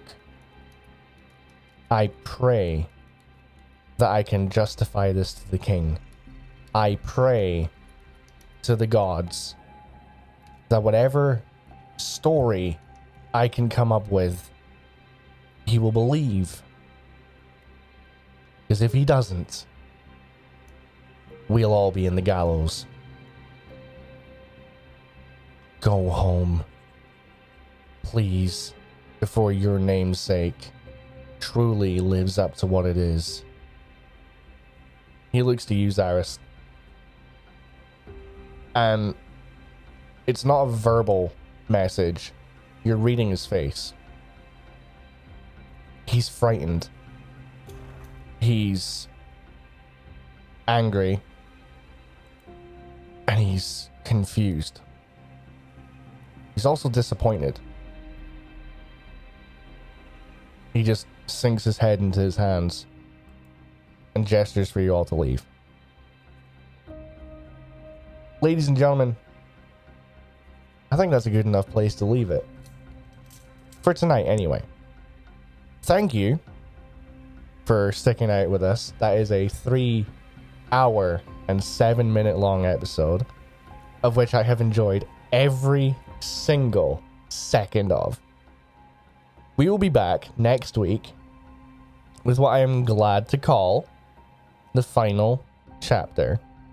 No, the final session of chapter 1. Yeah, not the final chapter, Jesus. I was about to say, did we fast forward a couple of Quick years? 5 years. The Lord Balin's the BBEG. Got it. Fantastic. Glad No, had you were this right. discussion. I am. You get to fight me next session. Damn. Ladies and gentlemen, thank you so much for sticking with us. And a massive, massive, massive thank you to our guest, Brilliant, for joining in what I can only describe was a flawless performance. I had no idea just how I just had no idea.